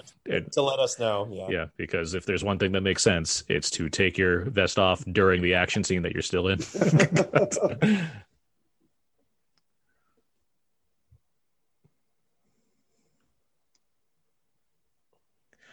It is amazing that they never got caught before this because they all have long hair and they don't tie it back. I mean, that just seems like really irresponsible for a bank robber.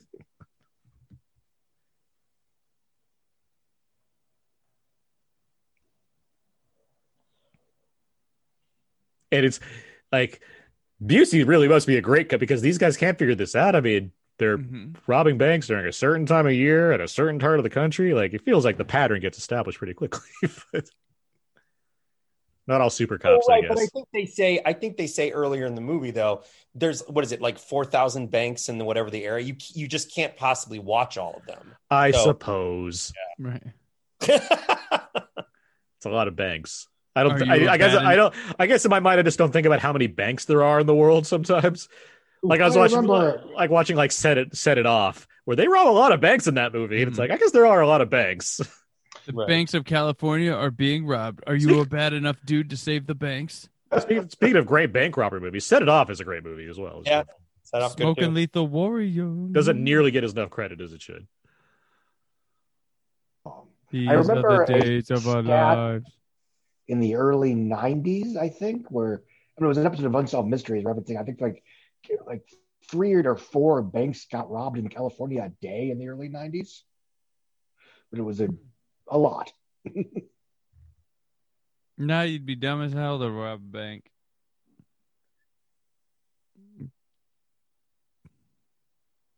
Unless it's digitally, then. Yeah, the crypto wars are going to be intense. I hope they have Chris Hemsworth there to help stop them. Oh, is he gonna punch him out? Is this the scene where he punches him? Yeah. Of course it is. Respect your elders, right? Yeah. And because it's Busey, he has a way of accenting those words. Mhm. Yeah, it's like respect your elders or something. God, those teeth. Yeah. They're just like His, they're his so, they're son so got him out. too. That's the funniest thing. Uh-huh. There's so much energy like radiating off of them too, as they're out character acting each other. The spin on McGinley there. Yeah, he knocks him cold. I mean, we can't comment everything, but the scenes of him chewing them out in his office are very fun. Like, he does angry captain quite well in this movie. And it's not necessarily undeserved as far as some of the things. I mean, if you're strolling up to work wearing your surf outfit and you're bored, I mean, you're an FBI agent. Seems like you leave that somewhere.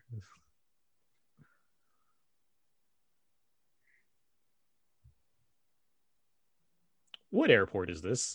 That goes to Santa Monica. the Santa Monica Airport? Yeah, they make it so Yeah. small. Yeah. Mhm. Okay.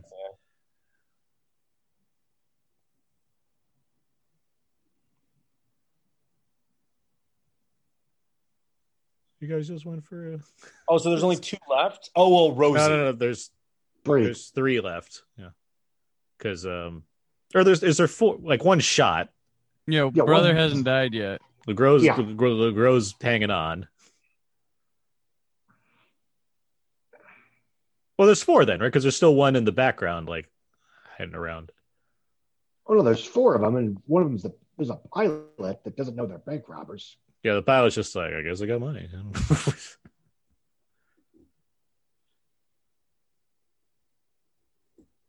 I always feel so bad here for Busey. I really like his character. You should feel bad for everybody. Yeah, don't Roach. Roach is still. I don't feel bad for the cop guy who made it worse. I don't feel bad for that guy, but I do feel bad for everybody else. And again, it's a good subversion of the whole macho good guy with a gun mentality.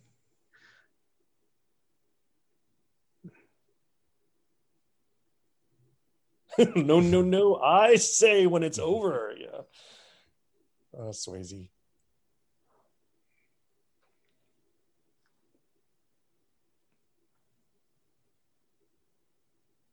See, like this stuff works with Reeves also. Like you see, like he has it under control here. Oh, there he is. You're right. Yeah, I forgot. Yeah, about there's that. the 4th. Yeah, because he comes in behind him. Right. Then you got a guy bleeding out on the. You got the Legros bleeding out on the plane, and these 2 guys. Right, it is a shootout, so you're gonna lose some people anyway here.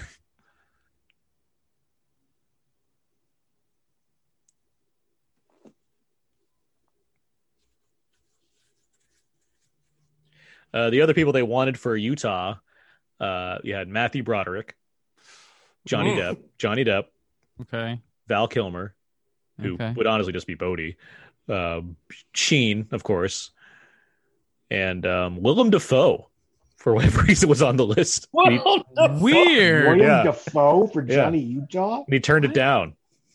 Good. Yeah. What? I mean, the- 91, like Mississippi Burning's not too far away, where he plays like the maybe younger cop. Like, Bigelow just wanted to work with. yeah, him, he maybe. no, he worked with him. He's the star of her first movie. What's Yeah. it? Loveless, right? Okay. So maybe it's just like, hey, I want to work with you again or something. Jesus Christ, Johnny Utah. The script did evolve over time. Like initially, it was about skateboarding before it was about surfing. Oh, is that true? Yeah. Huh. Then they saw Thrashing and were like, no, we can't do that. They saw Thrashing and Gleaming the Cube, Mhm. and they're like, I don't know. I mean, I could see most like Broderick. No, Sheen, Broderick, I wouldn't believe in the action. Sheen, I can Sheen's see as too the easy. Sheen's the obvious. Sheen stars in the other version of this movie, so it's Right, already done it. but in the bad guy role. But yeah. Depp, I get where that comes from. Mhm. Kilmer just seems like he'd be the Bodhi. It just seems like there'd be 2 Bodhis, so you wouldn't want to do it. Yeah, even back then. I mean, I don't know his age offhand, but I mean, he's doing The Doors the same year, so he's basically playing Bodhi. True. Yeah, I mean that's funny. I did not know who else was they were casting for Reeves. I will say, you telling me that and then thinking about, wasn't it Will Smith and DiCaprio for The Matrix? I think. Yeah. Like I gotta say, I feel like history chose right. I think Reeves is correct, even though I mean, arguably Depp would have been a strong, and obviously Willem Dafoe would have been a stronger actor. Well, Depp's coming off like Jump Street. You could see that with Depp in this role. I could see it. It doesn't I make can it necessarily see it. better, but it would more have cast a type. yeah, Yeah, exactly. Frankly, it was the kind of role that he seemed to be avoiding at that point. Well, this is 91, so it's what, like Benny and June he's in, Yeah. something like that. Yeah. He was trying to get away from the 21 Jump Street mentality. And now obviously you found Burton, so Yes. Michael Biehn was up for Bodhi. Yeah, that makes sense. Is this Swayze's best role? it's my favorite for I mean, sure. it's one of his 3 best roles. How Yeah. about that? What does it go with? Ghost and Dirty Dancing. Yeah. Great. Not Roadhouse. Wait. What did you say? Ghost and Dirty Dan? You didn't think not Donnie Darko? Or is that just too small of a role? It's too small. Yeah, I mean, yeah. he's certainly very good at it, but I don't think it. I mean, look, these 3 movies are why he's an icon. Sure. Oh yeah. I mean, it's Casablanca might not be my favorite Bogart performance, but that it's is not. He's not known for in a lonely place. Yeah. That's not the. It's so funny. As a person who didn't live in LA at the time, we were talking during the scene, but when they're talking about scoping them out, Johnny Utah says something like, "I saw him at Patrick's Roadhouse." When I saw this, I thought that was like a meta joke because of Roadhouse and it's Patrick Swayze. And then later, of course, I moved here. I'm like, oh my God, that's actually a place called Patrick's Roadhouse.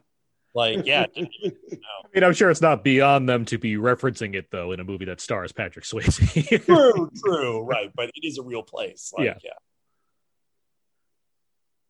Well, I mean, Cameron's that way too. They know jokes. Like they know how to like insert stuff in there. These people are not absent of a sense of humor. They know they're down for a silly. Yeah. I will say, because it is interesting thinking about where Bigelow's career goes from here, thinking all the way to like Zero Dark 30 in Detroit. This movie obviously I don't think is as political as those films, but it does seem like not only is Bigelow, like Scott said, kind of bleak or kind of dark in her endings, it basically seems like Bigelow's movies are about people who have a code, and essentially the code means nothing because the people basically just become selfish. That seems to be a big thing in a lot of these movies. Is it's like you think you stand for something and it really doesn't matter. Corruption plays into it in a number of them. Right. Or you could say corruption. Right. Yeah. Huh. That said, I mean, this movie has 4 presidents that die. It's pretty political. I mean, but sure. I know. I'm kidding. I mean, I know what you're saying. Yes. Compared to Detroit or Zero Dark 30, this movie's not very political.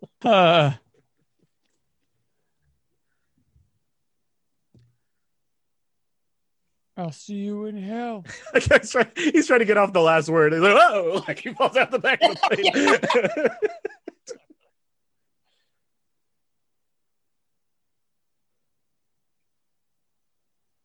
Is Swayze genuinely surprised when Utah comes after him?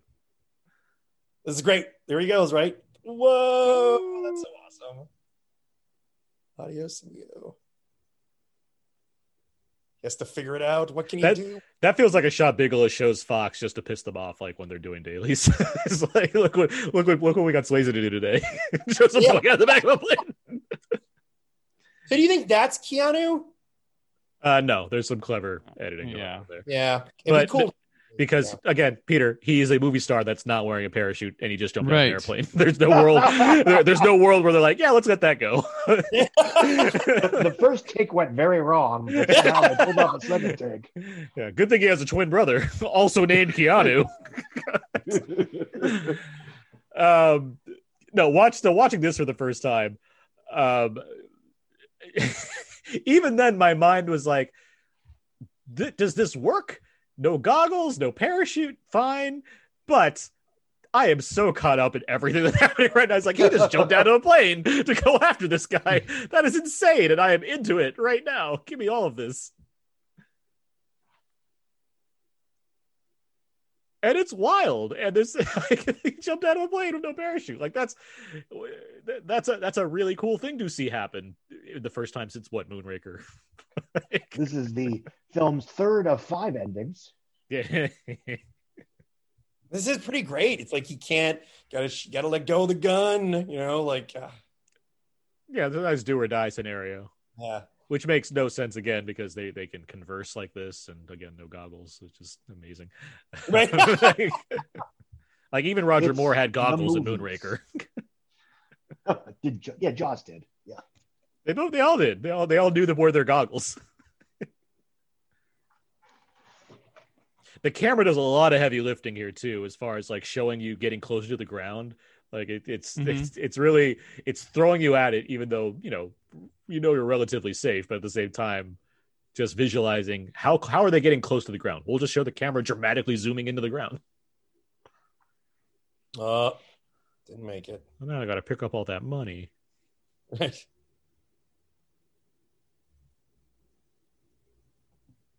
They really play up the knee card too with Keanu, his football injury. Yeah, it went real bad. Yeah. That's the reaction. Jesus, Bodie.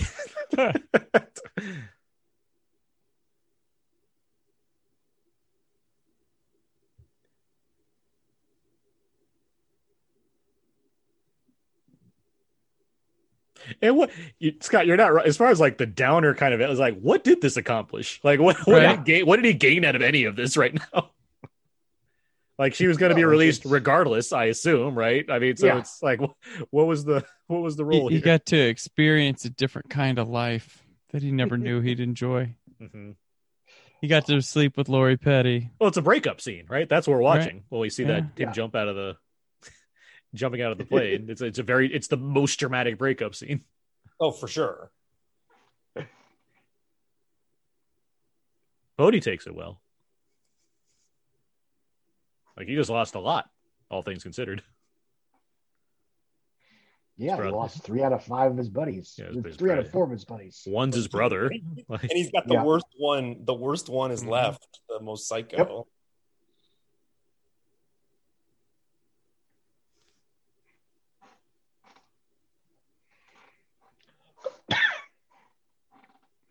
How do they get back home?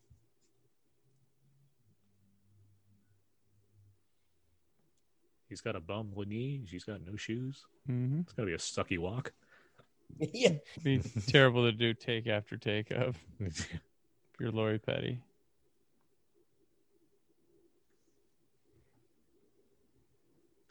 Ridley Scott was attached at one point to direct this. Huh. That makes sense.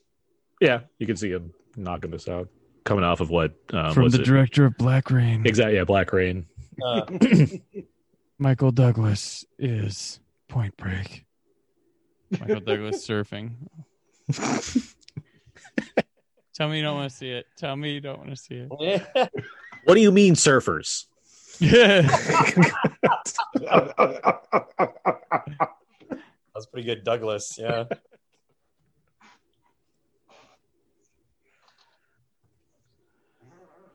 The other Bodhi in that particular circumstance. with Michael I- Douglas. yeah. Well, you got to go older than Douglas, but also capable of Zen. What falls into that category? Behringer's not Zen. Behringer's just intense, like always. Like, Yeah, but I mean, there aren't a lot of Swayzes back then. yeah, well, there's got to be someone that's like cool. Like, I don't know. Yeah. Reynolds seems old enough. that might work. William Devane. Devane. Yeah, there you go. Well, Oh no, he does Devane commit would be the suicide old at the or end, the so that beauty tracks. part because Yeah, Devane will be the Busey. Yeah. teeth. Gotta have the teeth.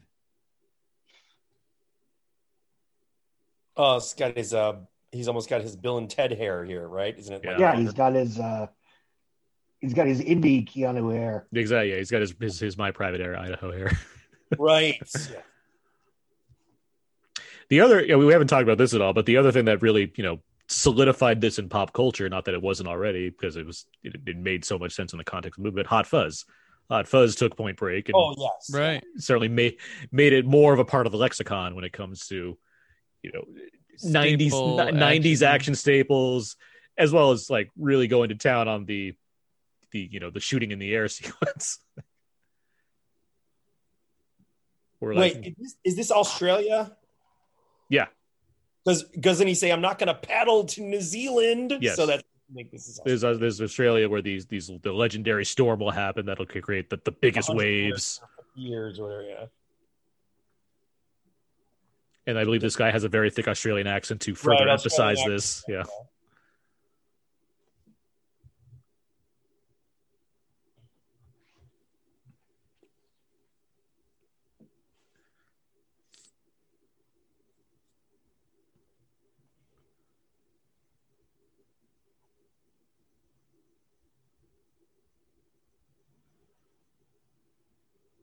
it is fun that there's like a fourth act to this film.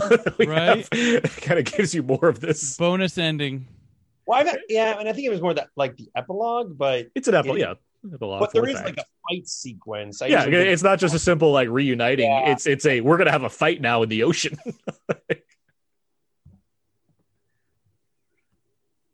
And that's Bigelow and like her movies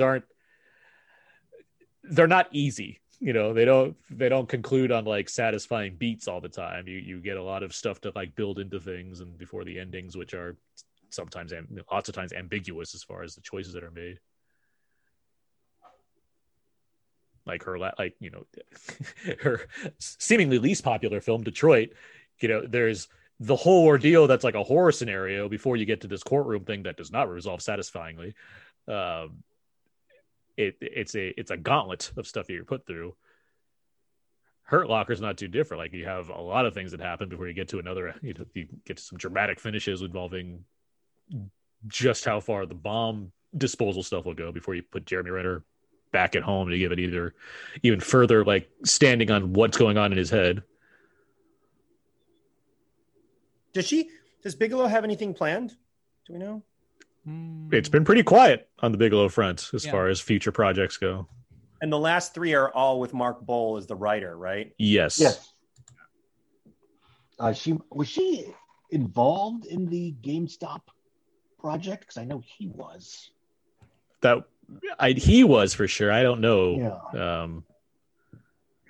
Of course, nobody's talking about that anymore because it turned out to be a non-story. Right. As expected. But yeah, currently there's nothing on the books here. I have no doubt that she's developing stuff probably with Bowl. But every time I see who should direct this and who should direct that, and it's generally a female superhero movie, it's like bring in Catherine Bigelow. It's like she doesn't want to do movies like that. I mean, it's like that's not to say she can't or she couldn't do it well, but it's like look at the past movies she's done. Like clearly she has priorities as far as the kinds of themes she wants to go after. That's the only female director they can name off the top of their head. It's like everybody likes to to show how whatever they are by Idris Elba should play this part. Mm-hmm. Right. That's the only one you can think of that's young enough. This is a good little fight that these guys get in, by the way. They're beating each other down. And it's wet. All this water again. It just, like every time I see stuff, it just makes me feel like this must have been miserable to shoot. Like have to do this over and over again.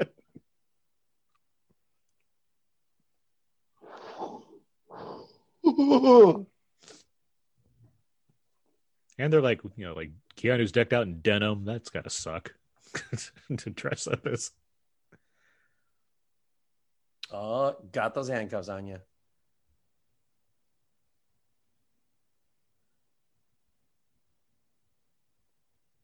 Real expensive assignment he went on. He went to Australia. I assume he had to get like extradition forms ready and everything. Well, he shot a cop, so I imagine there'd be a certain leeway. I mean, it's been years. It's been doing this. They ever determine how long the time has passed? I figured it might have been just 6 months or something, but The hair's grown, so 9 months later. That's real good. You got your man. What did we just guessing, or did you read that somewhere? I read it. It's in here. Oh, okay. It's in the books. Yeah. Canon. What if Reeves said no? Just the credits just go over them walking away from the beach in handcuffs. He struggles. The police grab him by the legs. Credits are playing.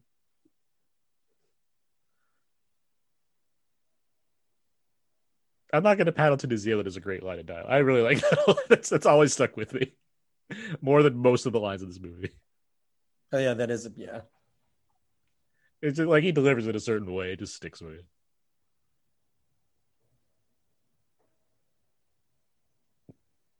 But I mean, it's a credit to, even though we're talking about some of the questionable dialogue in this movie and stuff, it is a credit to the obviously the performers in the movie in general and the script that we know that he's got to let him go.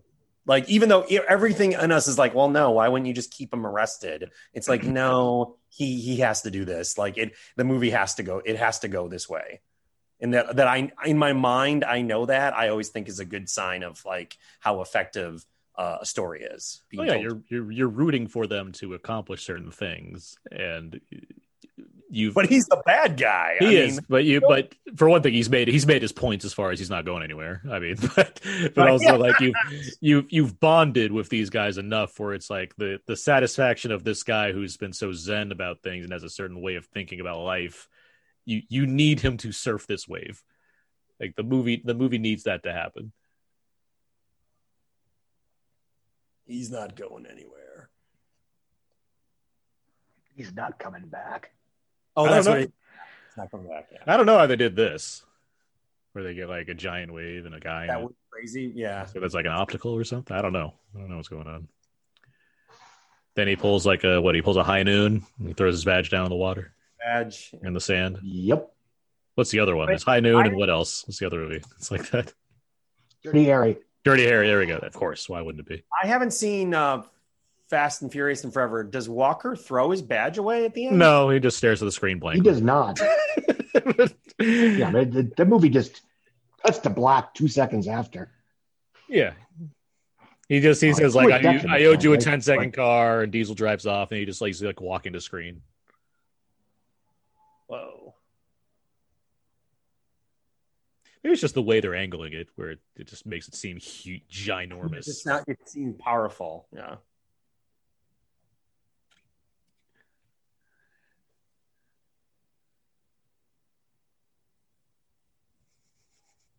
Now I don't need a job anymore. Yeah. I mean, and it is. I mean, I know sometimes I'm a fan of bookends. Sometimes I'm not. In this case, I do like how literal the compliment is. It's like it starts with him being kick-ass in the rain as a cop or an FBI agent. It ends with him losing the job or quitting the job. And it begins also with Swayze being amazing as surfing and what we assume is his demise. Like, it's a pretty good open and close like visual. And to a certain extent, visually, by the end of the movie, Reeves is the, vaguely hippie-ish looking guy, while, Swayze's more clean cut. Yeah, you're right. Yeah. He's shaved. Yeah. You're right. I'm assuming Swayze shaved and stuff to basically be incognito. That did it. Yeah, he certainly did not look like Patrick Swayze with flowing hair at that point. But yeah. I mean, it really is one of my favorites, like, of all time, this movie. Like, just despite I understanding Aaron's points about some of the dialogue and some of Reeves's performance. I could pull this movie apart, but I do really like it. Like, it's a fantastic action movie. It works.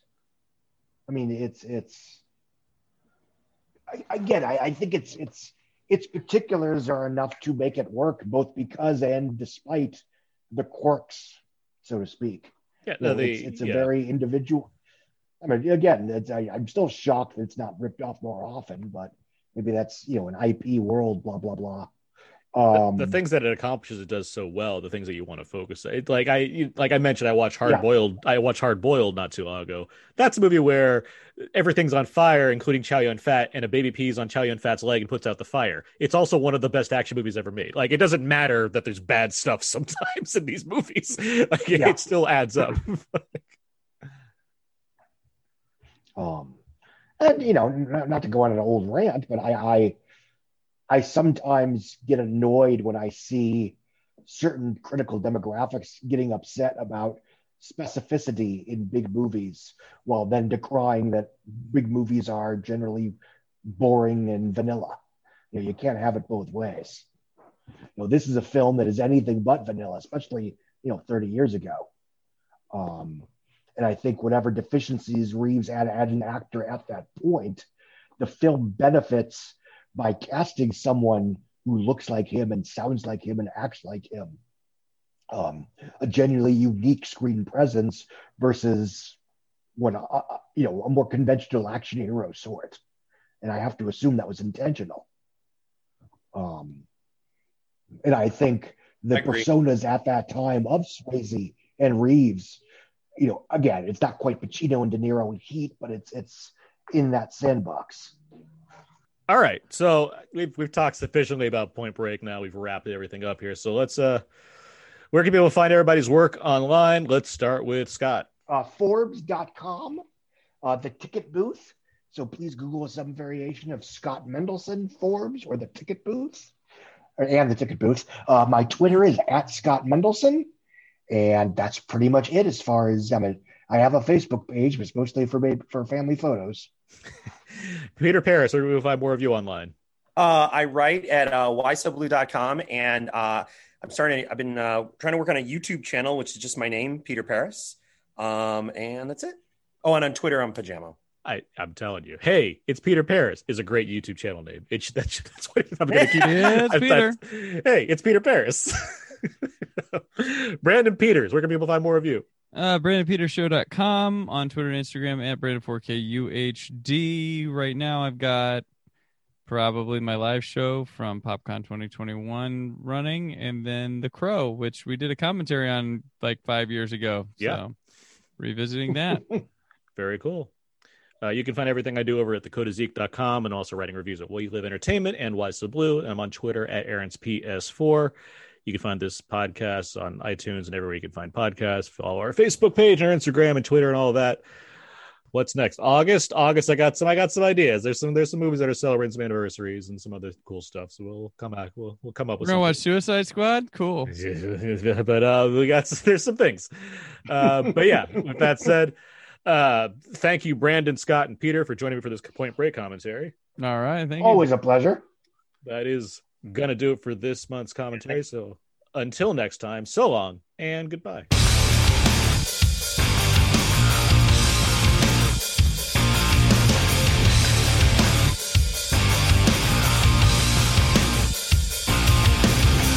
Every day is a new day.